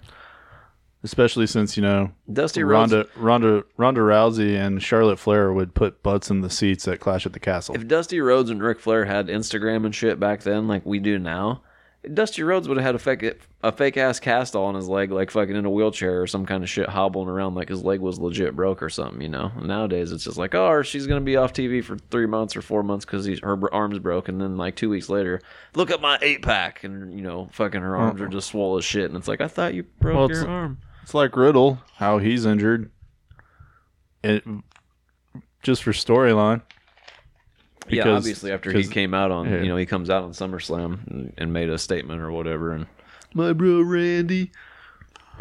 I was kind of expecting Orton's music to hit, and that place would have fucking erupted. Oh yeah, well, he can't get off the couch. His back hurts. Oh, damn it! Get off the couch, Randy. He's laid up, yo. He's damn near paralyzed. Can't walk. I don't want to hear that. Back hurts too bad. He's my best bro, Randy. I'm just saying that if it came down to who's better between him and Diamond Dallas Page, it's got to be DDP. His back held up longer doing diamond cutters than Randy Orton's did. Maybe Randy should call DDP and start doing DDP yoga. That could be it. Could be the answer. DDP gave fucking Matt Cardona a diamond cutter the other day. Yeah, he did. It was a very nice one.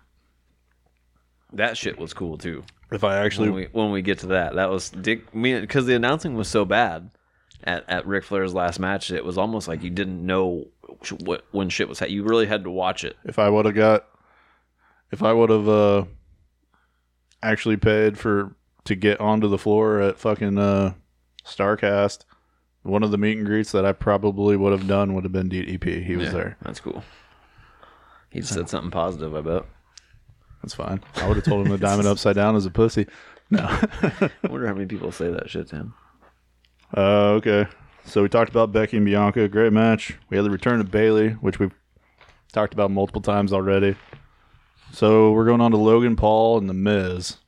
Good match, man. I think Logan Paul might actually be a superstar. Yeah, he did a really good job. He slipped. You got to give him some shit. He Braun Breakered it. Yeah, he did a little slippage. But, for being a celebrity who's not had years of training. Personally being there, it was hot and humid, and I'm pretty sure that there was the ring was wet. Well, just with it being outside, air. You're in Nashville. And they're it's more fucking humid there than it is here. And I don't know if they had fans running down there or not. They might have been trying to keep the ring cool. They had misting fans and shit going on, like production equipment, so it didn't overheat, but they didn't on the ring. Yeah. So it might have just been all the perspiration and shit in the ring and between them and the dew. And I don't, unless it's the daytime shit, like I don't care for them outside arena things that they do like that because of situations like that or rain at fucking WrestleMania. It was actually supposed to rain, like for 3 weeks leading up to that day. It was supposed to rain the entire weekend that we were in Nashville. It rained Thursday. It rained Friday. It rained Saturday morning. Cleared up for SummerSlam and then rained a fucking again Sunday. Yeah, that's cool. Well, God wanted to see SummerSlam. Yeah. So he needed Roman Reigns to fucking do what he did in the main event. Be the tribal queef. Yeah, well, you acknowledge him. You know what I'm saying? I didn't acknowledge him. Maybe that's what God did that day. He acknowledged Roman Reigns by keeping the reins away. Big Shaky. The smelly. Did you see what I did there? Yeah. Big Shaky, the smelly guy. He acknowledged his tribal chief. Well, he should have reigned for that guy specifically, but he didn't. Yeah, I would have went and bought him a bar of soap. It might have made it worse if it would have rained on him, to be honest with you, like wet dog, you know? I would have went and bought him a bar of soap. Here's a couple pieces of pizza, put them under your armpits, it'll smell better. Did they have pizza there? Probably not. It's a WWE show. Fuck, they had shitty hot dogs last one we went to. I had chicken tenders and french fries. That one show we went to, man, I was looking for something to eat, and I was like, oh, pizza. Nope, pizza shut down. Oh, this. Nope, that's shut down. What you got? We got jumbo hot dogs that were the size of regular hot dogs that were like maybe fucking $7 a piece, and a Coke for $10. I was like, nah, I'm good. I'll just take a Coke. What, I paid like $60 for 2 fucking chicken tenders and fries, 2 bottles of water, and a truly fucking seltzer. Yeah, I was glad that I ate and drank before I went there that night. It was $15 a beer down there. Yeah, it was a little ridiculous. Well, no, in Nashville, it was it was $15 a beer. Wow, I didn't drink. They ought to BYOB it. It's Nashville, right? Yeah, it should have been. Okay, Dick going right through the metal detector. Nobody paying attention at Royal Rumble. We didn't even walk through fucking metal detectors down there. The guy scanned your ticket and you just went in. It's Nashville, man. It's like, well, hopefully I don't get shanked. Well, someone might have been packing in there. Like I said, it's Nashville. There might have been guns all over that motherfucker, man. There probably was. That's why I was like, shit to that stinky guy and pulled 38 out. And then when we were at Royal Rumble, all the merchandise booths had like 6 shirts.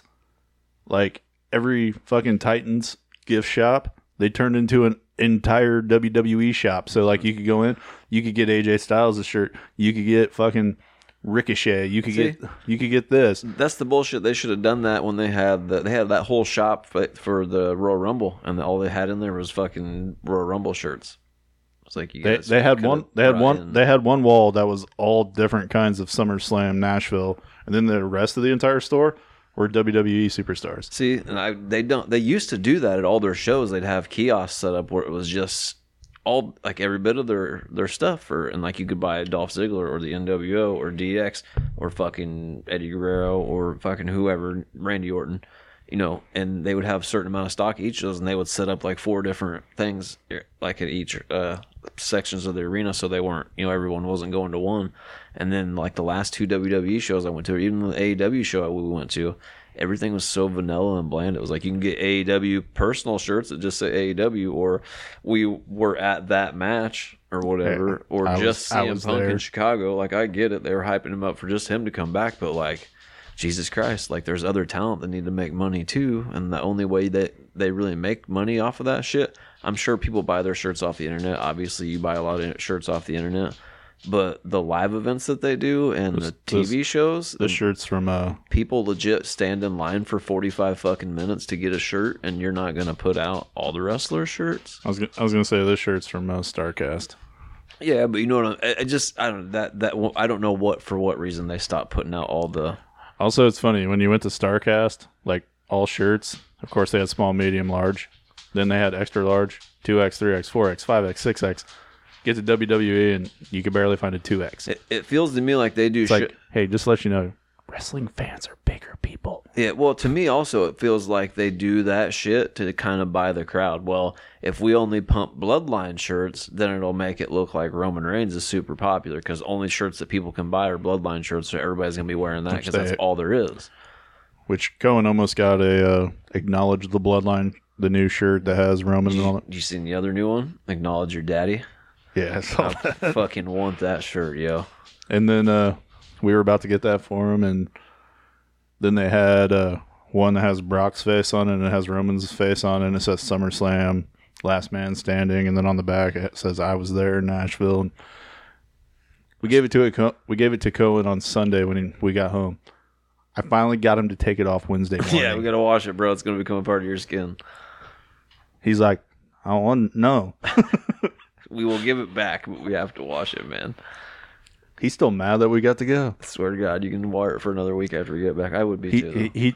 He told me this week, he goes, can we go to Clash at the Castle? He goes, it's Drew McIntyre and Roman Reigns. I go, it's also Cardiff, Wales, buddy. He goes, yeah.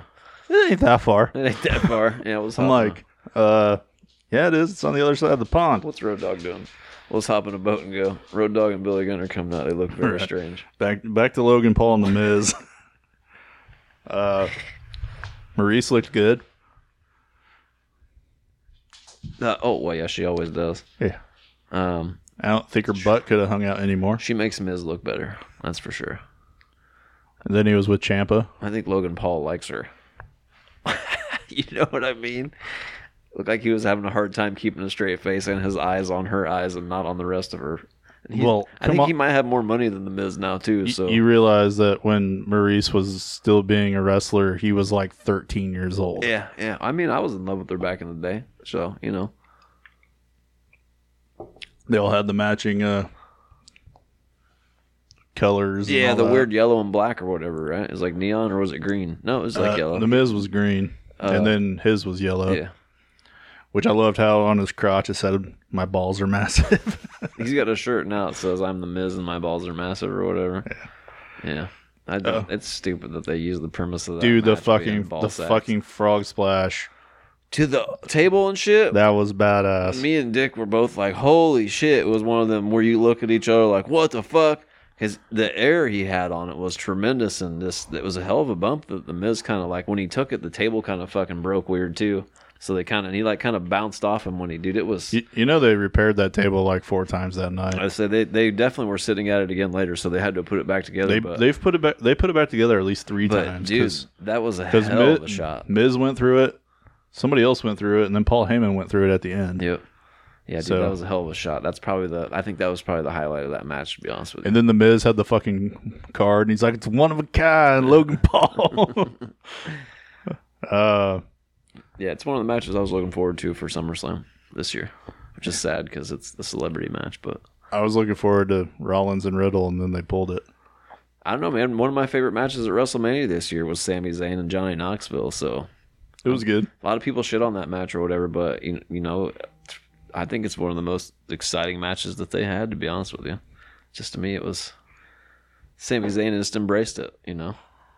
Yeah, the United States Championship match, Lashley and Theory, which Dick talked about that he doesn't even remember watching this match, but I go, you realize that you probably missed it for the fact that this match was Theory attacked Lashley pre-bell. Yeah. Got a few moves in, then it was like a fucking gorilla press into the Hurt Lock, and it was like over. Yeah, it was a pretty quick match. But The Miz and Logan Paul went over. So they cut Lashley's match short, and they also cut Ronda and Liv's match short. That would be like Lashley's talking about going and boxing someplace. He's like, they're not going to start cutting my matches. I'm the fuck out of here if they're going to do that. And he might be one of them Vince McMahon's gone, I'm gone cats too, though. So who knows? Who knows how many guys that were Vince McMahon guy onlys? And, you know, there might be some contract shit coming up, and guys just disappear, and other guys show back up. Thing is, too, you guys got to see the fireworks? Like how Lashley crossed his arms. I thought you were talking about fucking Drew McIntyre's fireworks. Well, any of the fireworks you guys got to see. Yeah. If you were in the stands, you never saw the fire. You heard they were all above you. On that side.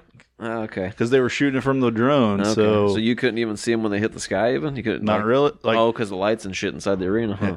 Wow. There was one chant of "Turn the lights out."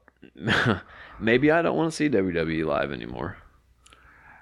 Maybe it could be because it was outside. That's how I feel. Because, like I said, the outside stadiums and shit, I don't feel like transition well for wrestling. I like the thing is too, like how they had the ramp set up.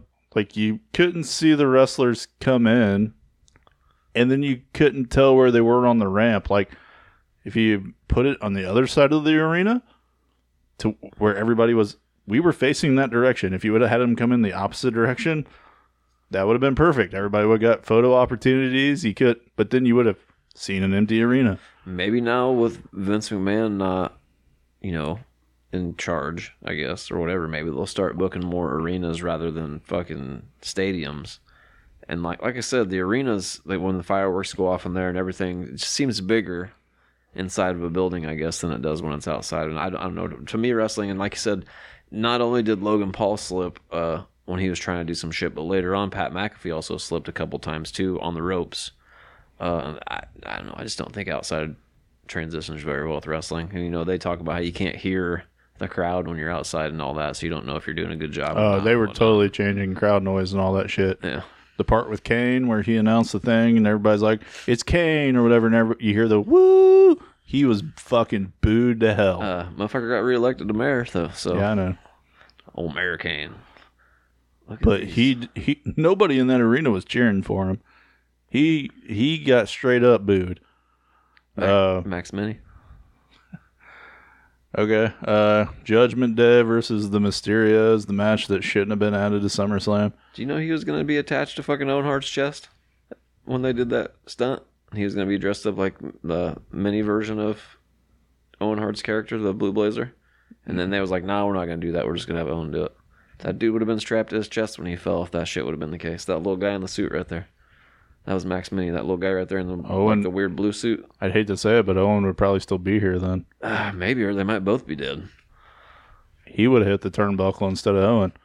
Yeah, I guess. I don't know. It would have been a fucked up deal either way. Owen would have got fucked up, but I'm pretty sure the little dude would have died, and Owen would. Oh, I guarantee the little guy would have died. Owen would have been here probably. But who knows? I don't know. It's really strange to think if that guy had been attached to his chest. Owen would probably been crippled the rest of his life. They might have had to stop the pay-per-view after that because it would have been a straight up fatality if that guy had been strapped to his chest whenever he hit that turnbuckle. Could have chopped his head off or some shit. You know how much of the Judgment Day and Mysterio match I remember? Probably not much. It wasn't memorable. No, I didn't, because the production crew was bringing Edge's box out at that point. And you could see it all. So we're sitting here going, when's Edge coming? Yeah.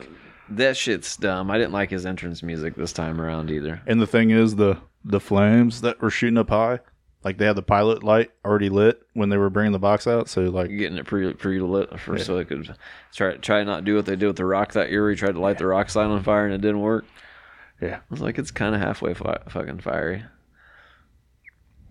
And then we had the Street Profits and the Usos. Good match. All the matches they've been putting on have been pretty good, and they've been keeping it up to where they do stuff a little bit different. So every time you watch them is not the same because they're like the only two tag teams. You had Montez Ford getting pissed at the JEFF double R. Got to give a big double T. Shout out to Jeff Jarrett. He had a big weekend, didn't he? Between Starrcast and fucking Ric Flair's last match and SummerSlam, son of a bitch, man. And she's the head of what is it? Travel? They're live creative, and they're creative. Basically getting people coordinated to where they need to be, to where they need to go, and how I think. So like he runs all the house shows pretty much. Yeah, and kind of I think he figures out how the matches are going to end, how the creative goes on the house shows, and then also the bookings for getting people like, this is what show you're going to in this town, and this is what show you're going to in that town. Which I think I saw the beginning of that, the house show that I went to in Springfield. When he was there for the parades and all that in town, because he owns the horseshoes. Yeah. And he was on Miz TV at the house show. Yeah. And I think that's where they started working out the deal to get all that stuff in motion. That's cool. I don't know. It was really cool just having him. And I get Nashville. That's kind of why I think the WWE was thinking. Well, yeah, it's Jerry Jarrett's there was a lot of people going like, well, fucking Jeff Jarrett, what the fuck? Like, I was hoping he was going to hit somebody with a guitar, join the bloodline.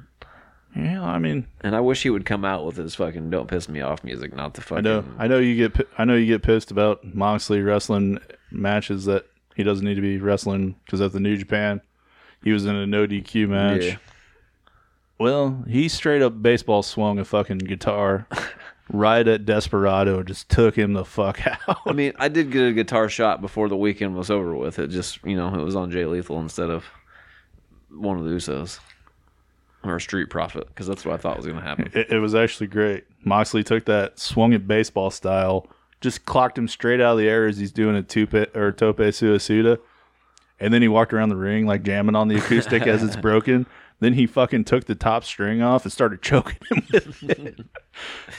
But, I mean, earlier in that match, Moxley took skewers to the fucking head and, of course, had him still sticking out. He likes that shit, man. I don't... And then Desperado went through barbed wire. He went through barbed wire. And Jericho did that shit when they did the match or whatever, where the barbed wire trampoline shit. I don't think that's crazy shit. And then they pulled out a piece of plywood and had the entire thing covered in soda cans that were cut in half. Ugh. And he fucking slammed Desperado on it and then choked him the fuck out. No, dude, see, that's too much for me. And then, like, the microphones were fucking working like fucking horribly. Like, it was a wireless mic. And there was so much shit going on. Like, the reception was horrible. And Moxley, at one point, is like, who the fuck keeps cutting my microphone off?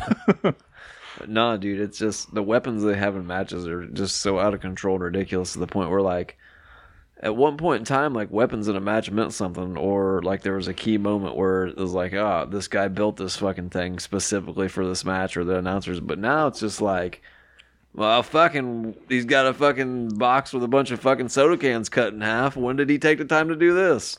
No, we're not going to talk about all that. We're not going to mention it. It's just, it's been here underneath the ring because we've always got one.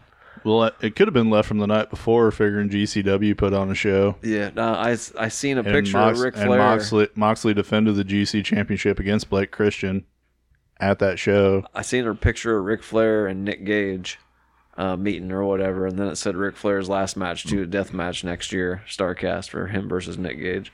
Started laughing, and I was like, we don't need that. We really don't. I don't need to see Ric Flair with a light tube jammed out of the side of his neck. And a pizza cutter across the forehead. Oh, fuck, he'd do it probably is the sad thing. I let Abdullah take a fork to my head one time. Rick's an entertainer. He's crazy old fuck now. He is the skit where he was in the crazy home. You saw he wanted to go off the top turnbuckle, and Charlotte's like, hey, no, you crazy fuck, you're too old. he is the skit from WCW where he lost his shit and they put him in the crazy home. And he's like wooing, walking around with all the crazy people in the line behind him, a conga line and shit. Like, that's who he is now. It really became that, which is crazy to me. It doesn't seem far off, but I love Ric Flair. I know you do. And everything you hear about him is true. He said it himself. What, diamonds are forever and so No, Ric after Flair? the match got over, bro, he fucking took the microphone and he said, I don't remember any of it. It ain't as good as my last one was. He's talking about his match with Shawn Michaels. Shawn Michaels, yeah. And he goes, but I hope everybody was entertained. I don't remember none of it. And then he said, he said a couple other things. Should have been like, the pacemaker stopped working. That's what I thought happened. Thanked a couple people for being there. And then he goes, he said, what did he say? He goes, my name's Ric Flair and everything you've heard about me is true. Now I'm going to party downtown all night with fucking Kid Rock. And he was left. Kid Rock was at SummerSlam making out with that girl. And then he fucking walked off and they tried to hand him the title belt and he said, fuck that, belt him out. And they kept like chasing him with it and he just kept walking away. Which that's Conrad's belt. Bro, he got to the top of the ramp, turned around, they tried to hand him the belt and the dude thought he was going to like hold it and Ric Flair didn't even touch it and it just fell on the ground. And then Ric Flair was just trying to do this and shit. Like it didn't look like he knew where he was at all. And then finally, like, someone got his attention. He's like, what? And they handed him the belt, and he kind of half-ass picked it up, handed it off to somebody, turned around, and Jay Lethal was standing there. And I don't know if you've ever had anybody in your life that's ever had, like Alzheimer's or like something like that where they don't remember anything anymore, like dementia. Oh, yeah. He had the look on his face of my grandpa had dementia, and he completely lost his mind, but every once in a while it would come back to him and he'd recognize like, oh, there you are, and put his hands out to you like, come get me. Ric Flair did that. He got to the top of the ramp at the end of it and he looked like he didn't know who anyone was. All these people were around him. He looked lost as shit and he turned around and Jay Lethal was standing there looking at him and he put his hands out like, just save me and take me off the stage with you. And Jay Lethal came out and like hugged him and then like slowly walked him fucking back, dude. I'm like, come on, Rick. And then it just went off the air and shit. But yeah, it was something, man. It was a spectacle for sure. Pat McAfee and Happy Corbin.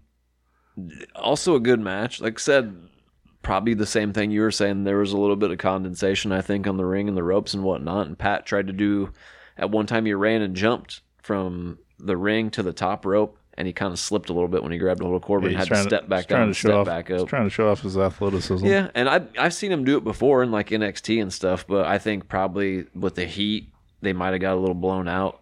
And then probably, like you said, the dampness in the air and everything, combination of stuff. Because some of the guys did look like they were pretty tired and were huffing it pretty hard out there.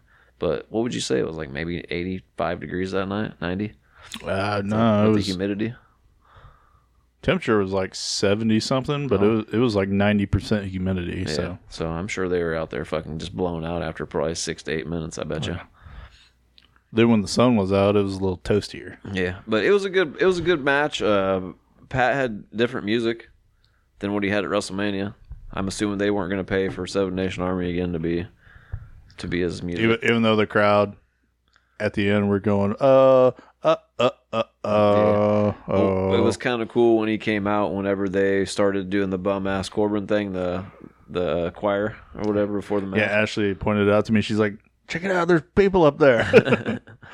So that was pretty cool. It was a good match overall, really. I mean, I thought Pat was going to come back out and do a commentary right after that, but he didn't come back, I don't think, for the rest of the night after that. Kicked him straight in the balls. And then had to talk about it for about 5 minutes straight on SmackDown. And then was it Pat's match where he grabbed the commentary thing and started doing commentary while he was in the match, or was that a different match that night? That was WrestleMania. That was WrestleMania, wasn't it? Yep. Like Corbin got on the mic. Getting them mixed up. Yep. You have Liv Morgan and Ronda Rousey. Which it shouldn't have been that as long as it was. Liv tapped. And Ronda got pinned at the same time. Yeah. I don't know. It was too long of a match. Which Liv tried to play it off as on SmackDown that she tapped after she got the 3 count, but she didn't even realize she was pinning Ronda Rousey. Yeah. Yeah. And then everybody started booing her.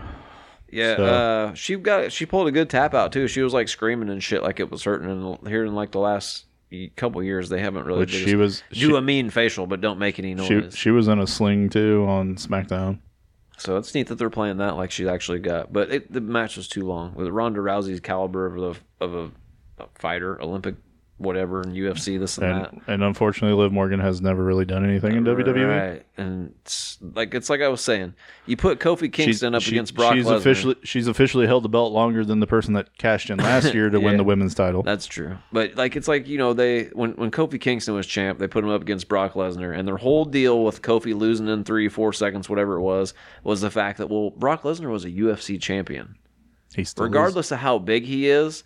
He's a legit fighter. There's no way Kofi Kingston, a pro wrestler, would ever even stand up to him in a fight and could last that long. So that's why he lost in 3 seconds. Okay, that's the same thing with Ronda Rousey. Roman should have fucking lost in 3 seconds then, too. That's the way I feel, too. But that was their excuse for Kofi losing because, Brock's a UFC fighter. That's what I love. That's what I love about listening to fucking Pat McAfee. He's like, if the alien race showed up today and they needed to challenge somebody from the human race, I'm sending Brock Lesnar. So, and I feel like it should have been the same effect for Liv. I think the match should have been like maybe fucking 6 minutes, 5 minutes at the most. And it could have ended, I guess, the same way that they had it in, so you could... It was supposed to actually go longer. I'm glad it didn't. But I don't know. I feel like Ronda should have made sure she's the baddest woman on the planet, and Liv Morgan's giving you problems. Twice. Yeah.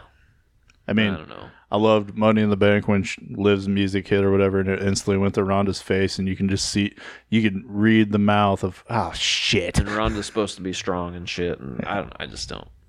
Her beating up the referee. Ronda doesn't want to be champion. She wants the fucking Brock and Roman schedule, and she gets to pick and choose when she gets to show up and wrestle. Yeah, well, she's a parent. She's a parent now, and she wants to be able to do all that shit too. But I don't know, man. I just not that I don't like Liv Morgan, but you can't put her up against Ronda Rousey. Ronda Rousey isn't an everyday wrestler anymore. She's an attraction. She can you bring her for SummerSlam, and then after that, she shows up at the Rumble. She has a WrestleMania moment. She goes away till SummerSlam again. Yeah, it's just the way they've built her. And then the way you've built Liv Morgan up to this point, and then you put them together, and then this shit happens, and it's like, all you do is make Ronda Rousey look bad when you did that. No matter what they did, how the match ended, if her beating up referees and getting suspended, I don't know. It just made her look less of a legit fighter. Then that's what they keep on saying. Legit fighters. But you just made Ronda look less legit by having her lose to Liv. And now your next opponent is another legit fighter who would. I'm sorry, Shayna Baszler could probably make Ronda Rousey cry in real life. Dude, that like I said, I hope that we get to see that match in at Survivor Series or something like that. But you did hear the rumors of Survivor Series, right? Is The Rock coming back again? No. Trips is tired of the same. Are we gonna get traditional Survivor Series or what? No, he's tired of that shit, and he's tired of the 5-on-5. So we might be seeing War Games. 5-on-5 War Games match. That would be interesting. It'd probably only be like 1 or 2 matches. They'd maybe give 2 War Games matches, like a it'd Raw be like versus SmackDown. Men's it'd be like the NXT War Games where you had the men's match and the women's match. But let's go make Survivor Series more. Survivor Series has sucked since I came back to wrestling. I would rather see 1 War Games match instead of 2. And just have like Raw versus SmackDown men's War Game. I don't want to see the women's in a War Games match. I just don't. I mean, I get it that men did do it, so we should get to too. But that was kind of like, didn't when WCW did War Games, wasn't there like for? It was just men. It was just 1 match though, right? It wasn't like there was like more than one show. Yeah, no, it was just the one, right? Yeah, and it was the main event. So then that's what they need to do if they're going to redo the War Games in a Survivor Series type of fashion. They should just have it be 1 War Games match at the very end of whether it be this team versus that team because we don't like you guys, or whether it's Raw versus SmackDown. Or you can alternate it every year. You do a men's one, women's one, men's one. I wish they'd go back to the traditional way of doing Survivor Series and just have all the random 5-on-5 matches where they just team people up and shit. That was always fun to me, but maybe not to them, I guess. Like 99, when Kurt Angle made his debut, it was like the last time they really did that shit. And they had a lot of really fucking cool teams that year. Big Show didn't want to team with anybody, so he chokeslammed everybody and beat them up immediately. And then just fucking wrestled the whole match on his own. I always get tired of the ones where, like when I go back and watch old things and instantly somebody just fucking walks out and gets counted out. And it's like, what? Stop doing that, God damn it. There's a lot of that shit back in the day. But for whatever reason, it's changed so much that nobody wants to see that shit. Or a lot of it was... Nobody cares. But that's not... Like, I don't know where they got that from. That nobody fucking cares what the finish is. What do you mean? That's the fucking whole best part of the... You only remember the finishes of that's matches. The topping on the fucking ice cream or whatever, you know what I mean? That's... I don't know. I always thought that was so absurd when I heard that shit. Nobody cares about the finishes. What? What the fuck do you mean? Like, every wrestling match that you can remember, you don't remember the beginning unless the entrance was rememberable? There's certain matches I remember the beginning, like Austin and The Rock. At WrestleMania 15, they came out and just immediately started bashing each other. I hate to say it, most matches you only remember the end. Yeah, a lot of it you remember the big finish. Yeah, you know, and then I hate to say it like that, but fucking that's the truth. You know, fucking whether it be a stunner, F5, fucking pedigree. That's how your brain's designed. Rock bottom, fucking Kurt Angle's fucking ankle lock submission hold, or fucking AJ Styles Clash. You know what I mean? Like. Figure 4 made him tap out. Goddamn. Which, speaking of the Styles Clash, the triple threat match with Mustafa Ali and yeah, it was a good match.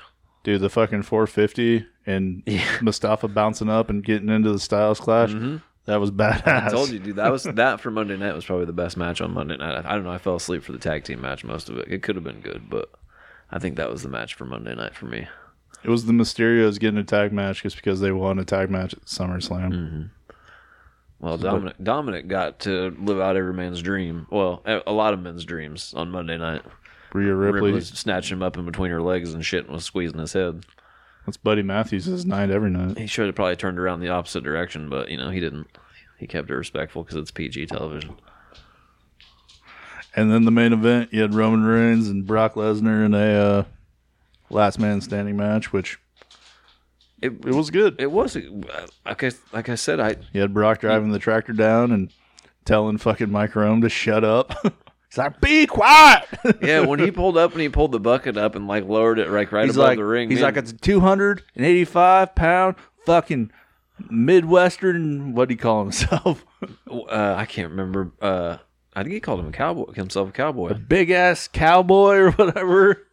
and I'm here to kick Roman Reigns' ass. And then he set his weight and fucking all that. But yeah, 285 pounds. When he came up and lowered that bucket down, I was like, dude, I guarantee you F5's Paul Heyman into that bucket. Dude, I totally thought that if they were going to have Brock win, he was going to take the bucket and like put it on Reigns to where he couldn't get up. Mick Foley and The Rock and shit. Yeah. I thought maybe he'd take the bucket and have somebody inside the bucket and set it down on top of him and then be underneath the bucket and then get counted out that way. I did not foresee the ring getting... Or I was like, dude, what if he does a shooting star press off that bucket? And Dick was like, he better not. And fucking... I mean, he did jump off of it or whatever to start the match, but I was like, what would be so dope if he had Roman laid out and he got up there and did a shooting star press off that motherfucker? And then Paul Heyman taking the F5 through the table. Yeah, man, that shit was wild. He's like, for 20 years I've known you or whatever. He either sold the fuck out of that, or he legit got knocked the fuck out. I don't know, man. Paul Heyman don't go through tables and shit. You know what I'm saying? Like, Paul laid there for a good 10 minutes. I thought it was good shit. I was laughing. Then at the end of the show, like once it went off the air, Brock climbed up to the top of the ring, whatever, had his cowboy hat just sitting up there. It was good. Yeah, how long did he stay out there after the pay-per-view got over? Oh, shit, sorry. You're good. I don't know, probably good 5-10 minutes. Yeah. See, now, like, the Stone Cold used to stay out there for like an hour, sometimes after the shit would get over, just to help entertain the crowd a little more before the show was over with or whatever, So it's kind of cool that wrestlers do that stuff a little bit here and there still. I don't know. We stood around for about 5 or 10 minutes, and I saw it, and then Ashley's like, you want to hurry up and walk across this bridge that we need to go to so we can try to get a car? I said, yeah. And then we stood on the corner for 45 minutes waiting for a lift to come get us. It was worse than fucking when we went to Road Rager, man. They switched our driver like 10 times.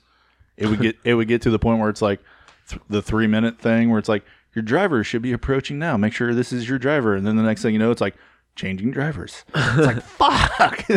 Fucking, we'd say we definitely didn't have to wait that long in St. Louis. No, I mean, I thought we were going to have to wait longer than what we did with as much traffic was down there, but we really didn't have to wait too long. Oh. And then the guy that came and got us to take us from StarCast to SummerSlam, dude, we were in his car for a good 45 minutes. Wow. Trying to get over there. And he pulled onto the bridge. And this weekend they're having the Indy race down there. So like they literally have those big fucking gates for the crash walls with the gates is all over the city because the actual Indy 500 fucking Formula One cars race through the town. So like you couldn't get onto the sidewalk of the fucking bridge. So we were stuck on this bridge with this guy talking to him for talking to him for like 30 minutes, and eventually we almost get to the stoplight at the end of the bridge, and Ashley's like, you can just let us out here and we'll walk and then you can go where you need to go. It's like, okay. No, that's I probably would have just been like, I'm just fucking gonna walk in general. No, if we would have got out on this bridge, we would have got fucking macked. I don't know, man. Sometimes I get in situations like that, I'm like, I'm just the fuck out. I'll find my way. Thing is, though, you had to take a Lyft or an Uber or whatever to get there because apparently the parking lots for this fucking thing were sold out for weeks. Yeah, well, I mean, Nashville, SummerSlam, you know what I'm saying? So I didn't know you could pre-buy a parking space, but maybe with your ticket or something they were offering. I think I got offered it, but I didn't even think about it. Yeah. Well, Ric Flair's last match. Yeah, well, I mean, it was... The whole pay-per-view was good. Well, you had Killer Cross and Davey Smith Jr., right? That was a good match. Then you had Ray Phoenix in a match. I think I still got the card on here. Hang on a second. You had Pillman Jr. and Brock Anderson. Okay, we had the Bunkhouse Battle Royal, which was on the pre-show. Which Mance Warner. Him and Bully Ray came down to the last two people in it. And Bully Ray powerbombed him through a table. And then, so the announcers were David Crockett and Tony Schiavone, but they weren't announcing the wrestling match. They were just bullshitting the whole time. And so unless you're really paying attention to what was going on the TV, Like, you didn't know what was going on in the ring. They were anytime like a huge move would happen, they'd be like, whoa, look at that move, you know? But they weren't like calling the match. So they weren't saying, it wasn't like a typical JR and King. Like, one of them was telling you who this wrestler was, why they're here, what moves they do. They weren't calling out wrestling moves at all. They were just catching up on good old times and talking about things they've done together. And it was just like listening to a couple dudes, like, it was just air noise while the wrestling matches were going on. So unless you're really paying attention, you didn't know when finishers were coming. You didn't know jack shit, you know. So when Bully Ray and Mance Warner were wrestling, Bully Ray put Mance Warner through a table. And at that time, typically, you know, an announcer would be like, oh, God, he put him through a table and blah, blah, blah, this and that. So, but they weren't doing none of that. So you just had to kind of fix it up in your own brain. And then, like, Bully Ray got him over by the rope, and out of nowhere, he just, like, hip-tossed Bully Ray over the top rope. And it was like, oh, Mance Warner wins. And then they weren't even paying attention. They were still talking when the referee announced the winner. And then all of a sudden, Tony Schiavone's like, oh, my God, look. Mance Warner won the Bunkhouse Battle Royal. And I was like, thanks for catching up, Tony. Like, thanks, buddy. Think everyone was drunk except for a few wrestlers. Like, I think, like, dude, Tony Schiavone. You're in Smashville. Of course you're drunk. I mean, I think they were trashed to the point where I was like, we're just fucking around, you know? You remember last year when me and Ashley went to Milwaukee and we talked about all the places, like, we went to eat, even at breakfast time, they brought you a fucking drink menu. Oh, yeah, yeah. Nashville's the same way, and it's longer than the ones in Milwaukee. They had the Ren Narita versus Umura. Is that how you say it? Umura? Something like that. The young lion kid. Yeah, I don't remember what happened in that match because okay. They lost me because I just didn't know who they were or what was going on. Those two wrestled the opening match of the fucking New Japan show we were at.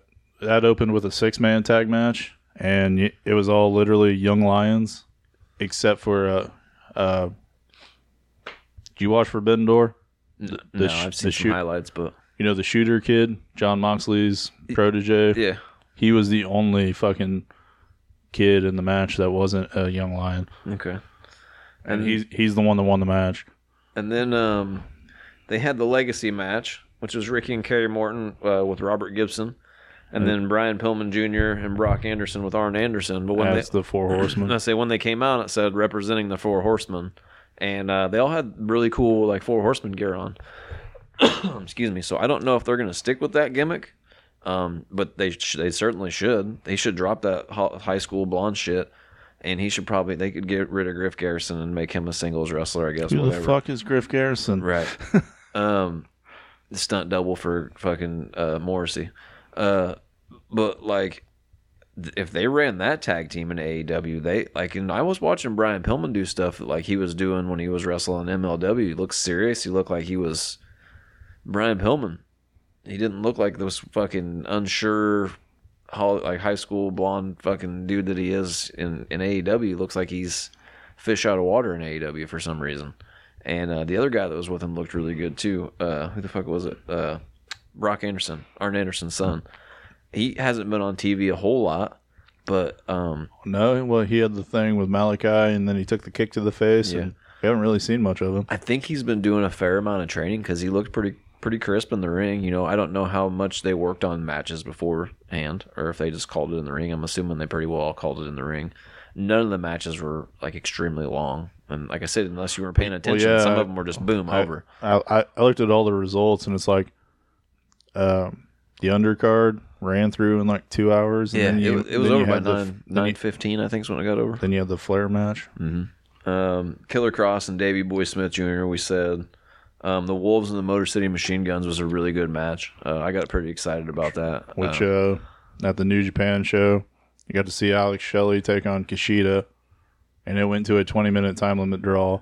Actually, the beginning of that match was fucking awesome. Kushida and Shelley lock up, and they start doing rolls and shit, and then fucking Kushida starts bouncing off the ropes and going 20 miles an hour. And fucking Alex Shelley rolls out of the ring, and he's like, slow the fuck down. I'm too old for this shit. But no, that was a good nostalgia match. And see the Wolves and the Machine Guns, though. Got to see that. And then Davey Richards defended the MLW Openweight title against Rocky Romero. So that was a good match, too. And they all got to use their music too, which I thought was pretty cool. I thought they would all come out to some kind of generic music and shit, but the Motor City Machine Guns used theirs, the Wolves used theirs. Ray Phoenix and Bandito and Laredo Kid and is it Tarus? Yeah. How do you say that? Match was it's Taurus in our language, yeah. And he's Black Tarus or Tarus. That match was pretty good. I can't remember how it ended. Who'd you say was in it? Ray Phoenix, Bandito, Laredo Kid, and Tarus. Phoenix won. But dude, there was so much wild shit going on, and that's the first time I've seen actually sat and watched a Bandito wrestle in a match. Bandito's good. Fucker was moving, man. He looked pretty good, and he's signed with Impact. Yeah, so maybe he'll be worth checking out every once in a while. But it seemed like these guys were going way harder than I've ever seen a lot of them go. I enjoyed when Bandito was the world champ for ROH. Like when I was watching it with no people and all that, I enjoyed him. Let's see. There's the match that's not on here, but it happened, and it was Jonathan Gresham and yeah, they added that one last minute. And I've never seen Jonathan Gresham wrestle like that before. He was doing flippy shit. He was doing these big high impact moves and shit. And I was like it got over, and I didn't realize how small he was. So it looked like a baby wrestling, like a baby man. But it got over, and I looked at Dick, and Dick was like, dude, why doesn't he do that shit in ROH? And then, a day later, he did an interview where he said the reason he wasn't doing that stuff in ROH was because he's supposed to be a heel. And he goes, if you're a heel, why would you want to do all this shit that's going to make the crowd cheer you? You want them to boo you. So that's why you take a guy down and choke him out for 20 minutes. So I get that psychology of it. Being a technical wrestler as a heel, yeah. But the butt hurt, I'm quitting wrestling because people in that company didn't get it. He's going to end up in Impact. That's where his wife's the champ. You know what I'm saying? That shit's stupid to me. Just because this company didn't understand what you were trying to do, go fucking do another company and figure it out. Don't just quit wrestling because fucking ROH didn't get it. Oh shit, what's the name of that wrestling company? It's him and Baron Black. They have a wrestling company. I don't know. Fucking Terminus. Terminus Wrestling is him. They've done a few shows. So, he's got his own company. But then his wife is fucking Jordan Grace. Yeah. She's just about as tall as he is, too. I didn't realize how small she was. She wrestled at that pay-per-view, too, with Deonna Purrazzo and Rachel Ellering, which was a really good match. I thought at the beginning of it, Rachel Ellering did some good acting, and we all thought she fucking broke her knee at the very beginning of the match, or her ankle or something, because they did a move where all three of them were working together, and old girl's ankle got twisted up underneath the other one, and she rolled over, and they stopped the match for maybe a minute and a half to check her out, and then she hopped out of the ring, and they were looking at her. And the other two girls looked at each other like, shit, what are we going to do now? Because we expected there to be three people in the match. And they started wrestling, and then a couple seconds later, Ellering got back in the ring and just jumped right in there and started nailing the old girl. And I was like, well, maybe it was just a good bit of acting on their part, But it was actually a pretty good match, too. I think Deonna Purrazzo ended up winning. Jordan Grace. No, did she? Yeah, she did. You're right. Yeah, you're right. So I remember at the end she was holding the title and doing the flex, and I was like, Jesus Christ, look at her fucking arms. You can tell her and her husband lift weights together. Dude, she does fucking powerlifting competitions. Josh Alexander and Jacob Fatu was probably my favorite match of the night. Jacob Fatu, a big man like that, doing all them flips and all that crazy shit, man. The Samoan werewolf. Fucking, I hope he goes out someplace after MLW and gets on TV somewhere for a little while. Did you see something? Somebody put something about Roman Reigns on a tweet or something, and he's like, "Why are you fucking with our tribal chief?" Because it's his cousin. Yeah. So even he's calling Roman the tribal chief. The Briscoes and Von Erichs. I think a lot of people probably thought that was going to be the best match on the card, and it was a really good match. But the Von Erichs are still pretty green. The one had fucking muck boots on that didn't fit. And it looked like he was going to twist his ankles just about every time he was in there. And the other one he didn't have no shoes at all and socks on at all. He looked like his daddy. Their dad's Kevin, right? Yeah. Was Kevin there? Yeah, I don't know if he was or not. I don't remember seeing him. A lot of the times he's with them. There was a shitload of seats that had people's names on them, but it didn't didn't show any of them. Like at one point in time, it showed Vicky Guerrero, and I can't remember who the people were on all sides of her, but I don't remember seeing any of those people for the rest of the night. And it was just showed her there smiling, sitting by herself. And then what? You had Undertaker, Mick Foley, and Bret Hart, and DDP. And they were all in one section, but I can't remember what the names were on the seats next to Vicky Guerrero. But I was like, oh shit, because I remember seeing memes all week. It's like DDP still stalking the Undertaker's wife. Yeah, after all these years. Yep. Yeah, and shit. So here's the Bret screwed Bret interview. But anyway, it was a good match. I mean, it's the Briscoes. You know what I mean? They're always putting on. Which I mean, they're officially signed to ROH. And the Von Erichs, they've got. You were speaking about the Briscoes. We haven't talked about it because it happened during the 2 weeks where none of us did the show. Do the 2 out of 3 falls at Death Before Dishonor. That match was fucking badass. Yeah, I haven't seen that match yet. I mean, I've seen highlights of it or whatever, and heard everybody talking about it and saying it's probably tag team match of the year and all that stuff. But until they put it on YouTube for free or whatever, I won't get to. I'll give you the site to watch it. And then you had the main event, which was Ric Flair and Andrade El Idolo versus Jeff Jarrett and Jay Lethal. Jay Lethal come out, Jeff Jarrett come out, and immediately took some dude, like some guy said something to him, and he turned around and started arguing with this guy on the rampway, right? Jay Lethal standing in the ring, just, standing out there waiting on him. Jeff Jarrett's arguing with this dude for like maybe an unnecessary 2 minutes, and the dude's got a huge cup of beer. Jarrett takes the cup of beer out of his hand and throws it right in the guy's face and throws the cup down and turns around and walks toward the ring. And I was like, holy shit, he's a straight Nashville Hill tonight. People were fucking throwing shit at him as he was coming to the ring after he did that and whatnot. And he got in the ring and got up on the fucking on the turnbuckle and raised his guitar and he pointed out the ring and he goes, I fucking hate every single one of you people out here tonight. And it was good heel shit from Jeff Jarrett. And then Andrade come out and he had like the black and white pinstripe suit, and he had a fucking crystal skull on. First time I've ever seen him wear that one. It was an all crystal skull. And then he got in the ring, and then Ric Flair's music hit, and fucking he come walking out, and he looked like fucking Scott Hall that time. I don't know if you've ever seen the E60, where Scott Hall was in the ring, and he was so fucked up on somas that he couldn't barely move and all that. Ric Flair come doing that as he was walking out. And you could just see it on his face that he had had 1 or 2 beers already before. You could tell Ric Flair at 2:30 in the afternoon on Saturday at New Japan was 3 sheets to the fucking wind, man. Dude, he came walking out and the way his feet were moving, I was like, there ain't no way. Scoot. Yeah, he was doing the scoot and shit, and I was like, there ain't no way this motherfucker ain't been drinking since like 2:00 today, And then he came out and he did like a little turn. As he did the turn, he kind of like, I could lose balance. And then Dick looked at me. He's like, no doubt he's fucking wasted, And I had like maybe 8 people over here at the house to watch it that night. So we're all fucking laughing and shit. And he gets in the ring and match starts out or whatever. And they're kind of doing their thing and moving around and whatnot. And Andrade was moving faster than I've ever seen him move. I've never seen him.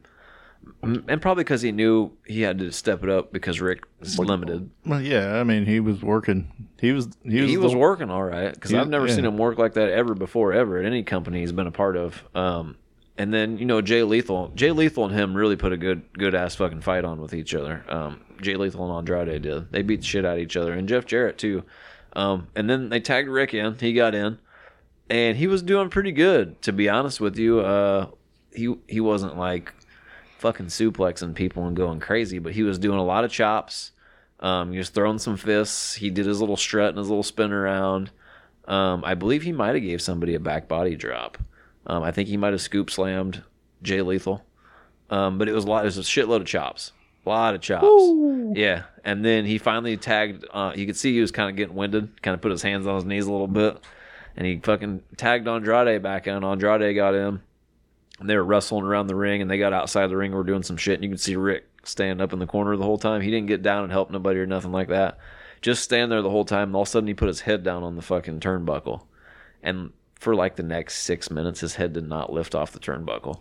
And that's because he was fucking spinning. Oh, I thought for sure that I was like, dude, I was like, I hope he's not fucking, because he looked really winded when he went back, because his mouth was like to his chest, like winded. And I was like, dude, I was looking at Dick, and I was like, I hope he's not like dying of a heart attack over there or something right now, in the corner of the ring. And he's like, dude, he could be. He said he wanted to die tonight, and going on. And I was like, for sure, his pacemaker's probably like shocking him back to life right now or whatever. Which I sent you the picture of the marquee from outside the arena. Yeah. Because we went to the Hall of Fame for the Musicians Hall of Fame down there. Yeah. And it's attached to the auditorium. And we happened to walk by it to get back to the thing. And I'm like, does that say Ric Flair's lesson? I'm like, I got to take a picture of that. But so when they finally got Rick back in, man, he was not the same after he got back in. He couldn't lift his arm to chop. He was like giving knee chops and waist chops. He couldn't pacemaker probably fucking shocked the shit out of him. I think it did. And you could just see that it had caught up to him, dude. And his hair, he had crazy old man hair in different directions. He wanted to get beat up, and you could see him, like, they knocked him on the mat, and then he just stayed there forever, and they wrestled around him, taking bumps around him. He just laid there with arms out, dude, forever. Didn't he take Karen Angle's fucking heel to the head? Yeah, so he gets back up finally, and they get over to the turnbuckle or whatever, and I can't remember what he was doing with Jeff, but she takes her heel and hits him in the head with it, and he's like, and fucking falls back. And that's outside of the ring and shit. And they're on the same side of the ring that Ric Flair's family's on. And is it Megan, the one that's married to Conrad? Yeah. Megan, however they say it. She gets, like, tries to come over the turnbuckle. I don't understand how anybody could ever say Megan. It's fucking Megan. You know. Anyway, Kurt Angle's wife got close to that side, or Kurt Angle's wife, I'm sorry. Jeff Jarrett's wife got... Be Kurt Angle's wife. Jeff Jarrett's wife got to that side of the ring, and she came over the guardrail at her and was like grabbing her and trying to fight her. And then, like, I'm gonna fucking kill you. And then, yeah, Karen went back at her, and like Megan grabbed her, and she says, I'll fucking kill you, bitch. And like then everyone was like, oh shit, it got real. And they were trying to split them up, and Conrad was standing down at the end of the thing with his hands holding onto the barrier, and I was like, oh, maybe someone's going to throw a working punch at him or something to get Ric Flair fired up. No, he looked like he was scared that his wife was going to get into a legit fight for real, dude. He didn't move. He didn't say nothing. He was just stone-faced staring over there like, holy shit, this wasn't a part of the show. And then, like, after it all... Be like, I gotta go home with this bitch. Yeah, kind of. Then when it was done, like, he finally, like, sat down and he just, like, looked over like, I don't remember us talking about that shit. Undertaker looked, when they were on that side of the ring, they showed the camera panning by. Mick Foley's dying laughing the whole time. Just fucking dying laughing. They're out there hitting Rick in the head, you know, getting him busted open. And Mick Foley's just sitting there with a huge smile. Well, the bad part is it doesn't take much to bust Ric Flair open anymore. No, dude, no. And they were using that fucking heel to, like, kind of grind it in or whatever. Bret Hart was sitting there like this, fucking with his hand on his fucking, I forgot, nobody can see us. He's sitting here with his hand on his chin, like kind of taking it all in. Mick Foley's got just a fucking huge shit-eating grin on his face. Undertaker's sitting there with both hands on his lap, like a concerned parent at a fucking football game when their kid goes down to a knee injury, you know? And his wife wasn't even looking, dude. She was looking away, like wincing away and shit, like it's just too much for me to handle. Ric Flair gets up, dude, and they start punching him. They get him over to the ringside where all the fucking Mick Foley and them guys are sitting at, and they're just bashing him in the head. You can see blood flying off out into the crowd. And Undertaker's wife's sitting there, dude. You can see her putting her hands up, and she gets up and, like, basically moves because she had a bright white shirt on. I'm sure it had spackles of Ric Flair blood all over it after that. But they got him back in the ring, man. He laid there. Michelle McCool probably already sold it on eBay. Ric Flair splatter shirt. When they got him back in the ring, he just laid there. Forever until they finally got to where he could, I guess he woke back up because it looked to me like he fell asleep. Put Jarrett in the figure four and won the match. Well, Jay Lethal picked him up to hit him with the guitar, and he moved out of the way, fell back down face. Basically, old man flopped back to the mat because he couldn't stand up no more. I've done a few old man flops in my day. Jay Lethal took the guitar shot, and then Andrade, I believe, took Jarrett down. Ric Flair got up, put him in the figure four, and then passed back out again. And he beat Jeff Jarrett with his arms flat to the mat as well. And basically, him and Jeff Jarrett were both laid out on the mat. Looked like they were both sleeping with their legs attached to each other. And that was the end of Ric Flair's last match. Yeah. Oh man, it was. So what you're telling me is I just need to watch it on the app. I'm gonna give you. You should definitely give it a watch. I think you'll, if anything. It was definitely an experience, a good laugh. It was not his match with Shawn Michaels, so if anybody watches the match, don't go into it thinking that there's going to be... It's going to be a fucking phenomenal... yeah. Not from Ric Flair, anyway. Everybody outside of Ric Flair in that match, they did a good job. They sold the pay-per-view, they sold the match. Rick did as much as he could do. I think had he not gotten drunk, honest to God, to the point that he was drunk out or whatever, I think he might have been able to do a little more than what he did. But it was good, man. I'm glad I bought it. it's something that I'll have a good memory, and not just that, but you own it forever. And the look on Mick Foley's face is an Undertaker. You know that, right? Anytime you go on does Fight, let you keep it forever? Yeah, you get unlimited replays because Bleacher Report doesn't do that shit. Yeah, Fight TV lets you watch it. That's fucking awesome. So, but anyway, man, yeah, it's just the crowd reactions to a lot of this shit that night, and the whole thing. I can't believe it was set up the way it was and how it was done, and not like WWE successful, but as successful as it got, just being Ric Flair's last match. Because at one point you thought that's all it was going to be.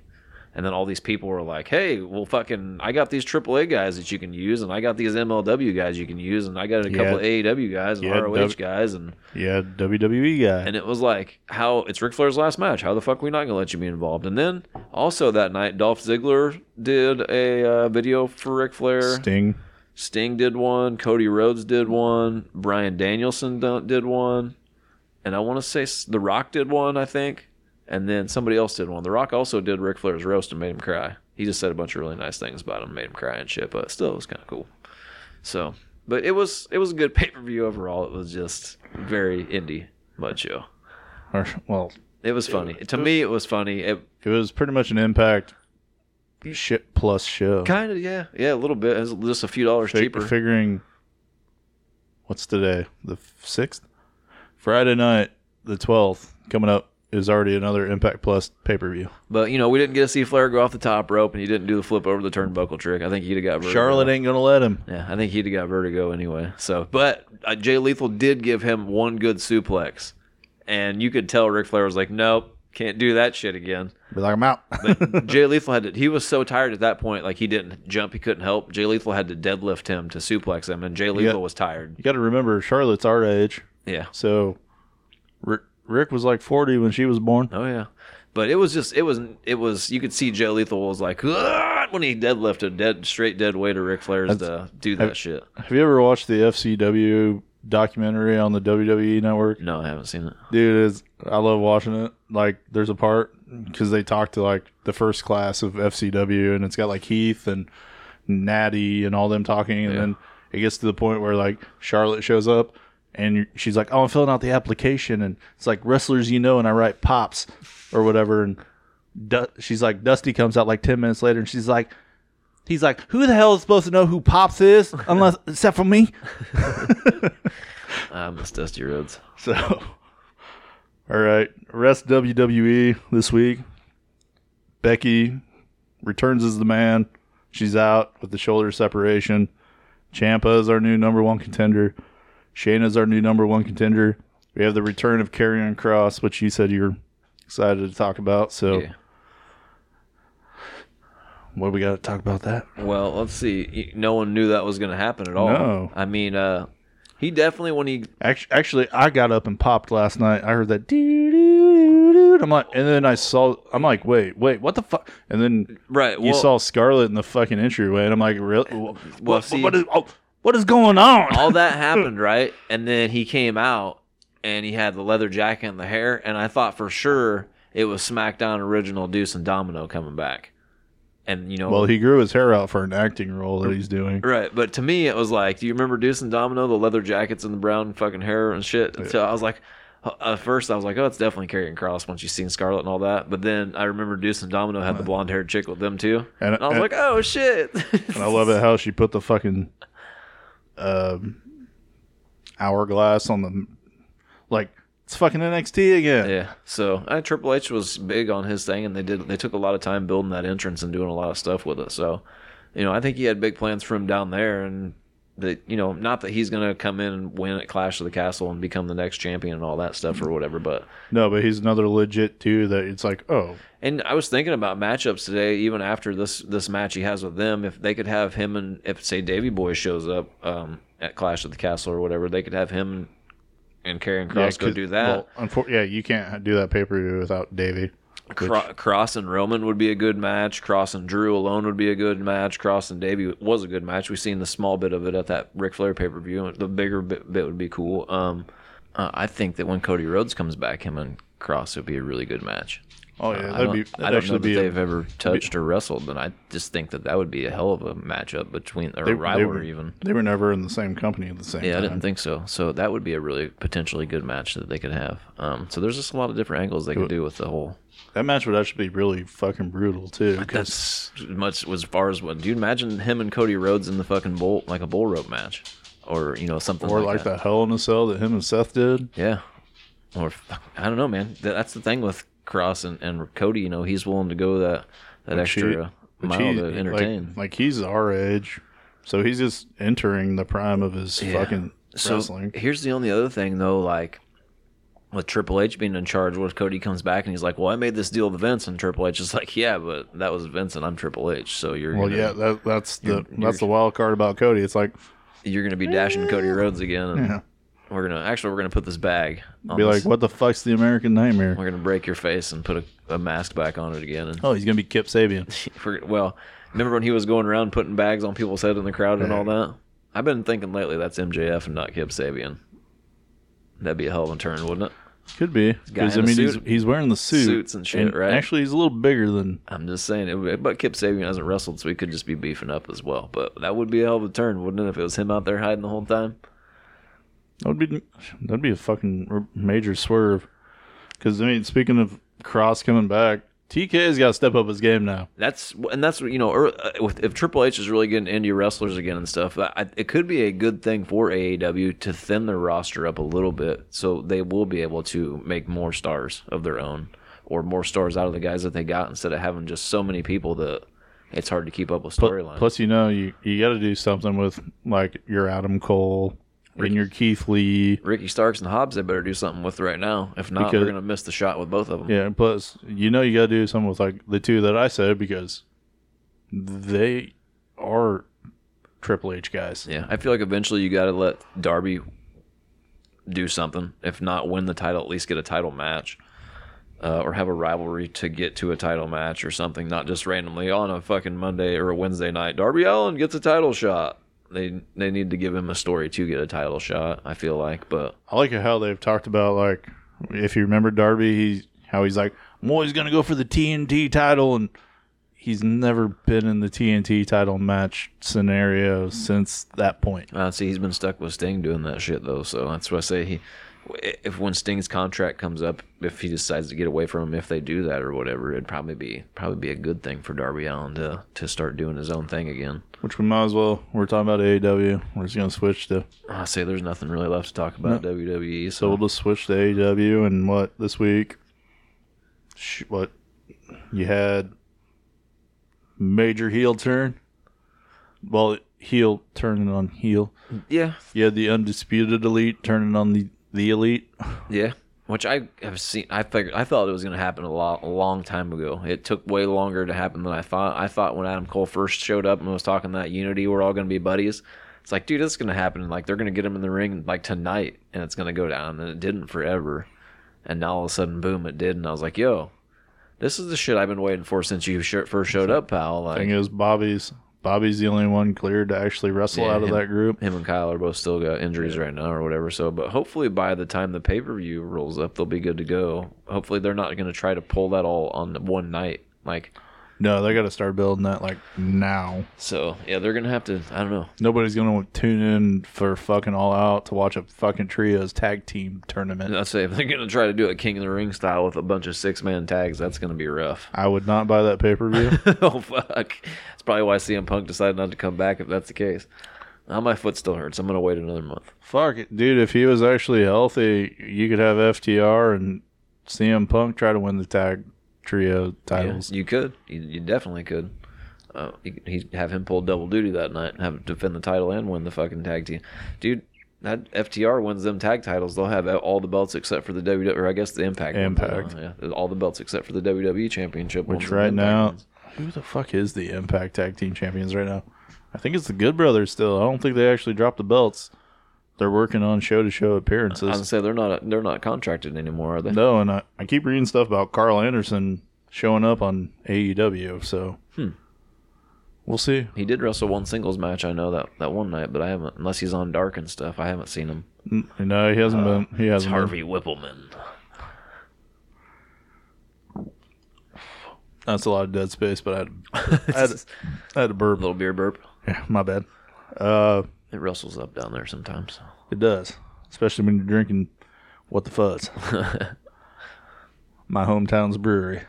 So we were talking about the Undisputed Elite turning on the Young Bucks. Kind of brings... Well, Adam Page come out. And Yeah, saved, you get the... well, I don't know if he saved him, but he cleared the ring. You could get the Hung Bucks. And he had some... I thought they were butterflies, but Mark said they're monarchs on his blue jeans or wrestling trunks, whatever they were. He's starting to look like he's had some extra beers. Looked like he was filling his shirt out pretty good to me. I thought, damn, Hangman, you're hanging over the front of your pants. He's got a little muffin topped. Yeah, well... Is he depressed now, you think? Or what's going on with him? Maybe his pants were just too small. I don't know. But he would run out there and jumped in the ring, and he had the cowboy boots and the gimmick and all that, and I was staring at him, and I was looking at him, I was like... Maybe he's just wearing too tight of pants. You holding water, bro? Or what's going on with you right now? You're looking a little fleeby around the edges. He usually looks a little more trim and cut than that. Just to let you know, and the people of the podcast, I watched Dynamite after trivia. Oh, so you was half shit lit, huh? Fast forwarding and pausing and be like, oh, they're talking. And yeah. And then had shit going on Tuesday or Thursday night and Friday night. So going off a recollection of drunken speed watching Dynamite. Yeah. So, wait, fucking Hangman had butterflies on his pants? Mark said they were monarchs. But yeah, he hit the ring. A monarch's still a fucking butterfly. Cowboy shit, or whatever. That's what I thought. The same family, right? Yeah. Ran to the ring, had a white wife beater on, extremely bright blue jeans with fucking butterflies all over them, like rainbow butterflies. And hit the ring, and then Adam Cole and all them got out because they're all injured or whatever, so they're not trying to get hurt. And then basically him and the Young Bucks made up or whatever. Yeah, so they could be the Hung Bucks. And then I messaged Mark on our message thing, and I said, "Are those fucking butterflies?" And he said, "I believe they're monarchs. They're going extinct or some kind of shit like that." And I was just like, in my mind, I was like, you do realize that Hangman's a big supporter of that community. Yeah, well, yeah. But I was like, aren't monarchs butterflies, though? Is that the same class, same... Dude, your TV's totally flashing. Shawn Michaels a bunch? It's yeah. DX. Like, if you were epileptic, if either one of us were epileptic, we would be seizing on your floor. Yep, somebody would. To Shawn Michaels telling JR to suck it to his wiener. It is a lot, isn't it? It is. It's almost like subliminal messages. Should go out and do pills now and tell people to suck it. Shawn Michaels. Suck it? I'd be Shawn Michaels 97 if I did that.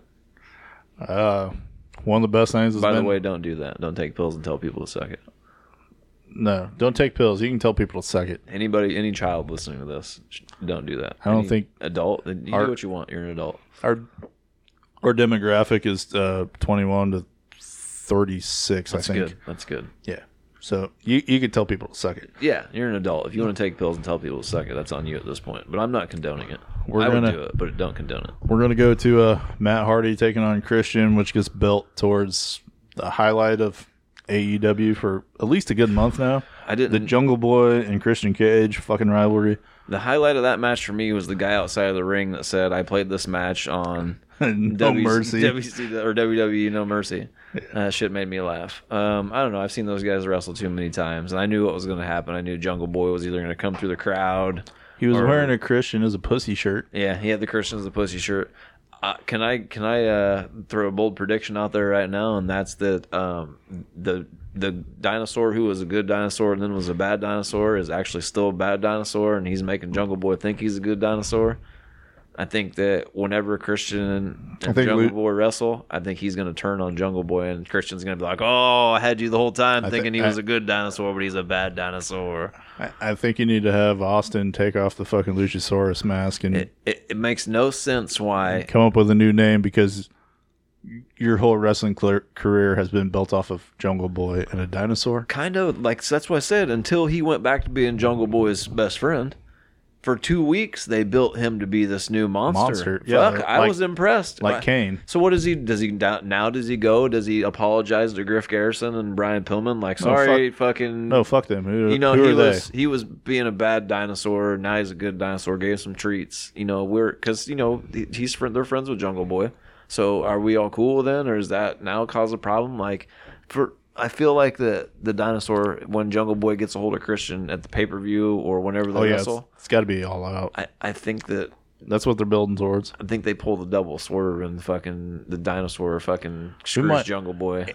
And the thing is, it's Tony Khan, so like a week or two from now, we're probably going to get the Concerto match. Yeah. And then at the pay-per-view, we're going to get straight up Jungle Boy versus Christian Cage. Yep, I bet you at that pay-per-view, the Dinosaur turns on Jungle Boy again. If not, then they completely wasted the whole turn angle that they did. And right now, people... Well, I mean, they did with Wardlow and MJF, and they did it with a couple other people. So right now, people are real mad because they think that, oh, well, why the fuck did you waste him doing that for 2 weeks if he's going to be a good guy? But if you've ever watched WWE your whole entire life, there's a thing called the double swerve, where, Paul Heyman's done it before, Triple H has done it, where you think... Bret Hart and Stone Cold did it? Yeah. You think a guy's on your side, and then fucking... Sure as shit, MJF did it to Jericho, with the fucking inner circle shit. So, I don't know, there's a lot of that double dipping shit goes on. All I have to say is I did it for The Rock. You had a dumpster match. Best match of the night, I felt like. Between the Acclaimed and the New Age Outlaws. Yeah. Which I got my Acclaimed shirt in the mail a few weeks ago. Yeah, it was the New Age Outlaws versus... It's got the scissors, and it says the Acclaimed has arrived. I want to get one of them jerseys. If they ever sell the jerseys, I want one. It's definitely the Acclaimed as the New Age Outlaws, and the Gun Club is definitely the Smoking Guns, and it was just a clash of the two. I thought one of... The best part about it was Max Caster doing the mic drop through the table. I felt like the elbow drop. That was cool. When they put him inside the dumpster... before they pushed it off the stage. They put the Gun Club inside the dumpster and they zip tied the lid shut. So when they pushed it off the stage, the lid wouldn't pop open. But when they shoved it off the stage, the motherfucking zip ties broke and the lid popped open anyway. Zip ties aren't that strong. And I don't think that no one said anything anyway. Neither of the Gun Club have died. But when that shit flipped over, it looked like it fucking... Like, one of them came out of the bottom, and it looked like it fucking landed right on top of them with their legs sticking out of the bottom. And I was like, that would fucking probably break you in half if that shit happened. It looked like it was going to be really safe, and then it just really was like it ended... Maybe not. Maybe they were strapped in, holding on to something inside of it or whatever, but the dumpster was way smaller. All the reports said they were in it. So, like, the dumpster they were in is way smaller than the dumpsters I seen WWE do that shit with. Oh, yeah. And then when they zip tied it closed, I was like, okay, they're trying to keep the lids on. But then when them zip ties snapped and, like, all the shit started coming out of it on the flip, and it landed completely upside down, I was like, oh, my God. Like, I don't think them zip ties were supposed to snap off the top of there like that. Them kids went for a fucking ride when they went off there. It doesn't seem like it was that far of a fall. But with it flipping over and that shit and the lid coming off of it and all that, I bet it was fucking... They were probably holding on to each other like Jesus Christ. It was... Like, hold me, daddy. Yeah, it was that match, though, the Acclaimed, they got the crowd in the palm of their hand, you know what I mean? The Acclaimed could be the next tag team champs. They, right now, they are... they're what's hot, and they're the flavor of the week, if that's the word I'm looking for. They're super popular right now. Hopefully Tony Khan can book it the right enough way that they don't turn them heel or fucking do something stupid to stomp it out and ruin it. But I think as long as Max Caster keeps fucking dropping dope rhymes, they're going to be all right. A lot of people are making up a big deal about him dropping the line about making the ass boys retire like Vince McMahon. Like, oh, he'll never get a job for WWE making things like that. But he didn't really say nothing bad. As far as rap goes, like, people went, oh, but I think it's just because he name-dropped Vince McMahon on AEW.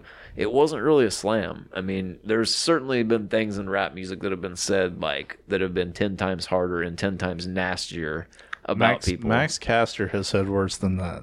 I was going to say, if that is what keeps him out of the WWE, then the WWE, I don't think, knows what talent is anymore. Because to me, that dude is fucking talented. Maybe he'll end up in the WWE someday, maybe he won't, but... I don't know. Outside of just the rapping, he's a really good wrestler too, I feel like. So, yeah, Jericho and Yuta. Winner goes on to face Moxley at Quake of the Lake. It's just a big chance to build Wheeler Yuta up a little more. Yeah, he came out and fucking smoked Jericho right in the nose. Jericho's got that broken nose, and fucking Jericho sold the shit out of it, man. Grabbed the nose and was like, fucking stomping his feet and shit. Typical old school heel Jericho. So next week we get the Lionheart Chris Jericho taking on John Moxley. Yeah, I don't know, that shit's about played out anymore, too. I don't want Jericho. I want Jericho from 98. Well, he's too big to be Jericho from 98. And just a couple weeks ago, we got Jericho the Painmaker. Right. He looks like he ate Jericho from 98. Like, he don't know how to be the Lionheart Chris Jericho no more because he's got too much money. That's still my favorite version of Chris Jericho. Me too, but unless he comes out to the old WCW music and has like the weird fucking flower dress on and the fucking ponytail and a big ass fucking beard thing, like, dude, if he comes out next week and he's got Ralphus with him, ooh, I'll shut the fuck up. Be like, done. I'll shut the fuck up. But and then moving to okay, you had Tony Storm or Thunderstorm shit with Britt Baker and Jamie Hayter, which turned into Jamie Hayter getting a title shot at. Dude, Jamie Hayter looked fucking phenomenal. She gets a title shot in like 10 minutes on Battle of the Belts on TNT, because that's tonight. You got Claudia taking on Konosuke Takeshita. You have Wardlow taking on Jay Lethal, and then you have Thunder Rosa taking on Jamie Hayter at Battle of the Belts on TNT tonight. Then Rampage, you had the debut of Mance Warner, which was taking on Moxley.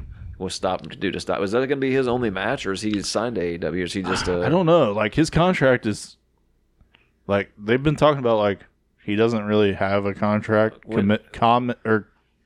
he doesn't have a commitment to anybody. When he won that battle royal, all the GCW guys outside, I don't think Nick Gage came out, but all the GCW guys came out, and they all took PBR and poured it in the. Well, that's because the GCW show that was on Friday night at StarCast, like, Nick Gage is like, we're fucking invading Ric Flair's last match. Yeah, kinda.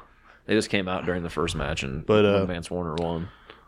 He had Madison Rayne fucking debut at AEW, and her pretty good match. It's technically her second match. She had a match on Dark the night before, so she's 2-0.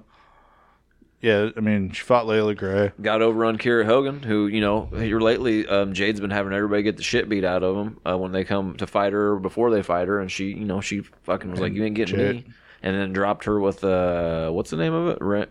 Something Rain? Cross Rain. Cross Rain, that's what it's called. It's the Crossroads. Yeah, I mean, like 30 people do that move, and it's either over the top flip this way or over the bottom flip this way, but it's the same move. It's the Reckoning, the Crossroads, the Cross Rains, the fucking rolling the dice if you're on WCW. It's like almost like the Scorpion Deathlock and the fucking Sharpshooter. If you do it one way, it's this guy's. If you do it the other way, it's this guy's. Yeah. Scorpion Deathlock, Sharpshooter,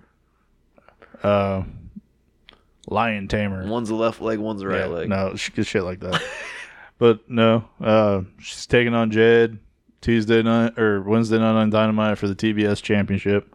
I think that'll be a good match. You had Konosuke Takeshita actually winning a match on AEW television, so he actually has a legit reason to challenge Claudio. Let's also not forget that Ethan Page accepted Stokely Hathaway's fucking card. That is true. What happened to Scorpio Sky? Did Wardlow kill him, or what happened there? He's hanging out playing Nintendo until Tony needs him again, I guess. You had a street fight for the tag team titles. Josh Woods, Tony Nese taking on Swerve in Your Glory. Swerve in Your Glory is still the tag team champs. Nothing fucking happened in this match. Made Swerve look good. Which one of them got jumped in the back, or was that a night later? Was it Keith Lee got jumped? That was like a week ago. Yeah, I don't know what the fuck happened there where I was seeing that at. Maybe I just seen it pop up on Facebook the other day and thought it happened just here recently. So, I mean, that's pretty much AEW in a nutshell this week. Yeah, the dumpster match was the highlight, I think, of the show this week. As far as AEW goes, the rap, the fact that the Acclaimed have the crowd in the palm of their fucking hands when they come out. Billy Gunn actually helped out a lot, though. Other than that, Mad Mikey telling people what gets his nippies hard was a little bit too much for me in the interview segment. And old girl looked like she was uncomfortable when he said it. And he's like, Tony, you want to know what gets Mad Mikey's nipples hard? And it's like, no. No, I don't. And even Anna J.S.A.S. was not. So, or Anna J.A.S., I'm sorry, was not. Like, she was like, what, motherfucker? Here's the plan. You tell everybody your high spot of the week while I go pee. Ow. And then I punch Mike Stance. I think my high spot of the week, I would love to pick Ric Flair, but he was so wasted I can't. I think my high spot of the week is going to have to be Jeff Jarrett for the fact that he was in the not the main event of SummerSlam, I guess the co-main event of SummerSlam, as the special guest referee, enforcer, whatever the fuck you want to call it. I didn't get to see him hit nobody with a guitar or a car. That was Rikishi. I didn't get to see him hit nobody with a guitar in WWE or use his good music. They keep him with the lame, like 1997, 98 music he used, like it's a sad country song.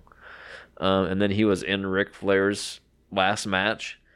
Definitely used his My World music. Definitely fought with the crowd. Definitely was Don't Piss Me Off, Slap Nuts, I Got All the Stroke, I'm the Chosen One, Jeff Jarrett. I haven't seen him like that in a long time. So, and not only that, but he's what we talked about earlier. He's in charge of the creative for the live events and the booking now. He's owns the fucking baseball team in Springfield. And his dad was at Ric Flair's last match as well. Jerry Jarrett was at Ric Flair's last match, and he was kind of a comedy angle for me because he didn't have his mouth shut the whole time. He's one of them old people that always has their mouth open now. Jerry's like 80 years old. Like that. So they get down to the ring, and they announce Jarrett being at ringside. There's a guy standing next to him. He goes, "Jerry, they're announcing you. Smile." And he went and opened his mouth from the smaller kind of open that it was to just a wider open. It looked like a big wide mouth bass just standing there, and he started waving. And then they're like, "Jerry Jarrett, folks," and they took the fucking thing away from him. But yeah, Jeff Jarrett's definitely my high spot for the week. To see where he was at to now, 10 years ago, 5 years ago, to fucking where he's at right now. It's strange, man. It really is. All the stuff you've heard for years and years about how Jerry Jarrett and Jeff Jarrett were no good for the wrestling business, all this shit and all this, and now it's like, people are kind of leaning on Jeff Jarrett to do stuff for the wrestling world and all that, and his podcast is really good. I think he's extremely truthful about stuff on there, and just, I don't know, man. He's a good dude, really. So I can't suck his dick any more than what I already have. All right. Plus, you covered me going pee. He's the chosen one. You covered me going to the bathroom. Yeah, I tried as best I could. My high spot of the week is I got to see FTR. Yeah, that was probably pretty cool. It was. Did they seem injured to you when you watched them? Or there's all kinds of rumors that they're holding heavy injuries. They're just hiding it. No? They seem fine. Unless they're them guys that are like in wheelchairs, and as soon as the match hits, it's the first time they've stood up all day long type of shit, I mean, it could have been. It was FTR with Alex Zane taking on the United Empire, and it was TJP and Aussie Open. Right on. And they worked the crowd. I mean, both sides worked the crowd. It was good. Dax is the one that everybody's talking about who's injured. They're talking about him trying to give him fucking singles wrestler of the year and all that. The thing is, like, all the reports is he's the one that has the torn labrum. Torn labrum and that, yeah. He worked the match. Yeah. I see. That's what I'm saying. I don't know if they're just people saying this and saying that, rumors kicking around and whatnot, dirt sheet bullshit. But thing is, the match though, fucking Aussie Open and United Empire won it. They pinned Alex Zane, of course. Then they took the mics and they're like, "Well, this is New Japan. We don't know how things work and where you guys are from, but I mean, your partner lost. So when do we get our title shot?" And FTR grabs the mic and they're like, "Fuck it, whenever you want. We love this wrestling shit." And then they both stood up on the fucking guardrails, and it was. I hope they're making a lot of money right now. I really do. I hope it's not. I don't even think they care they're making money. They're just having fun. Probably not, but I really do. I hope they're making money and they're not just making peanuts, because they deserve to. By the time their careers are with, they deserve some contracts that had some money and a good home and a good. Plus, I got to see TJP. Which I like TJP. I don't want to see in 20 years a documentary about FTR and how they both ended up fucking alcoholics and dead, like, a lot of other wrestlers and shit, because they wanted to have all this greatness, but they never made any money doing any of it. But, but hopefully they're making a lot of money doing what they're doing. And they seem like they're having fun to me, so they're fighting like 8-year-old girls. So. That is true. And thanks for listening to the show. Maybe next week we might have the full 3-man booth back. Might have a 4-man booth. Might have a 4-man booth. Either way, I'm fucking back. We're getting Marcus back? Maybe. Is his real name Marcus? We're gonna call him Marcus Aurelius. No? I don't know. Or is it just Mark? I think that's too much. Maybe Mark the Marauder. Mark the Marauder? Or not Marvelous Mark. There's already a Marvelous Mark Merrow. We can't do that twice. I don't know. We're going to have to come up with Mark the Mutilator. All right. That sounds good.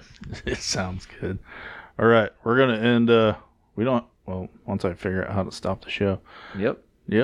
Actually, instead of Dick doing his normal bye, we're going to go top guys out. Or cut the shit.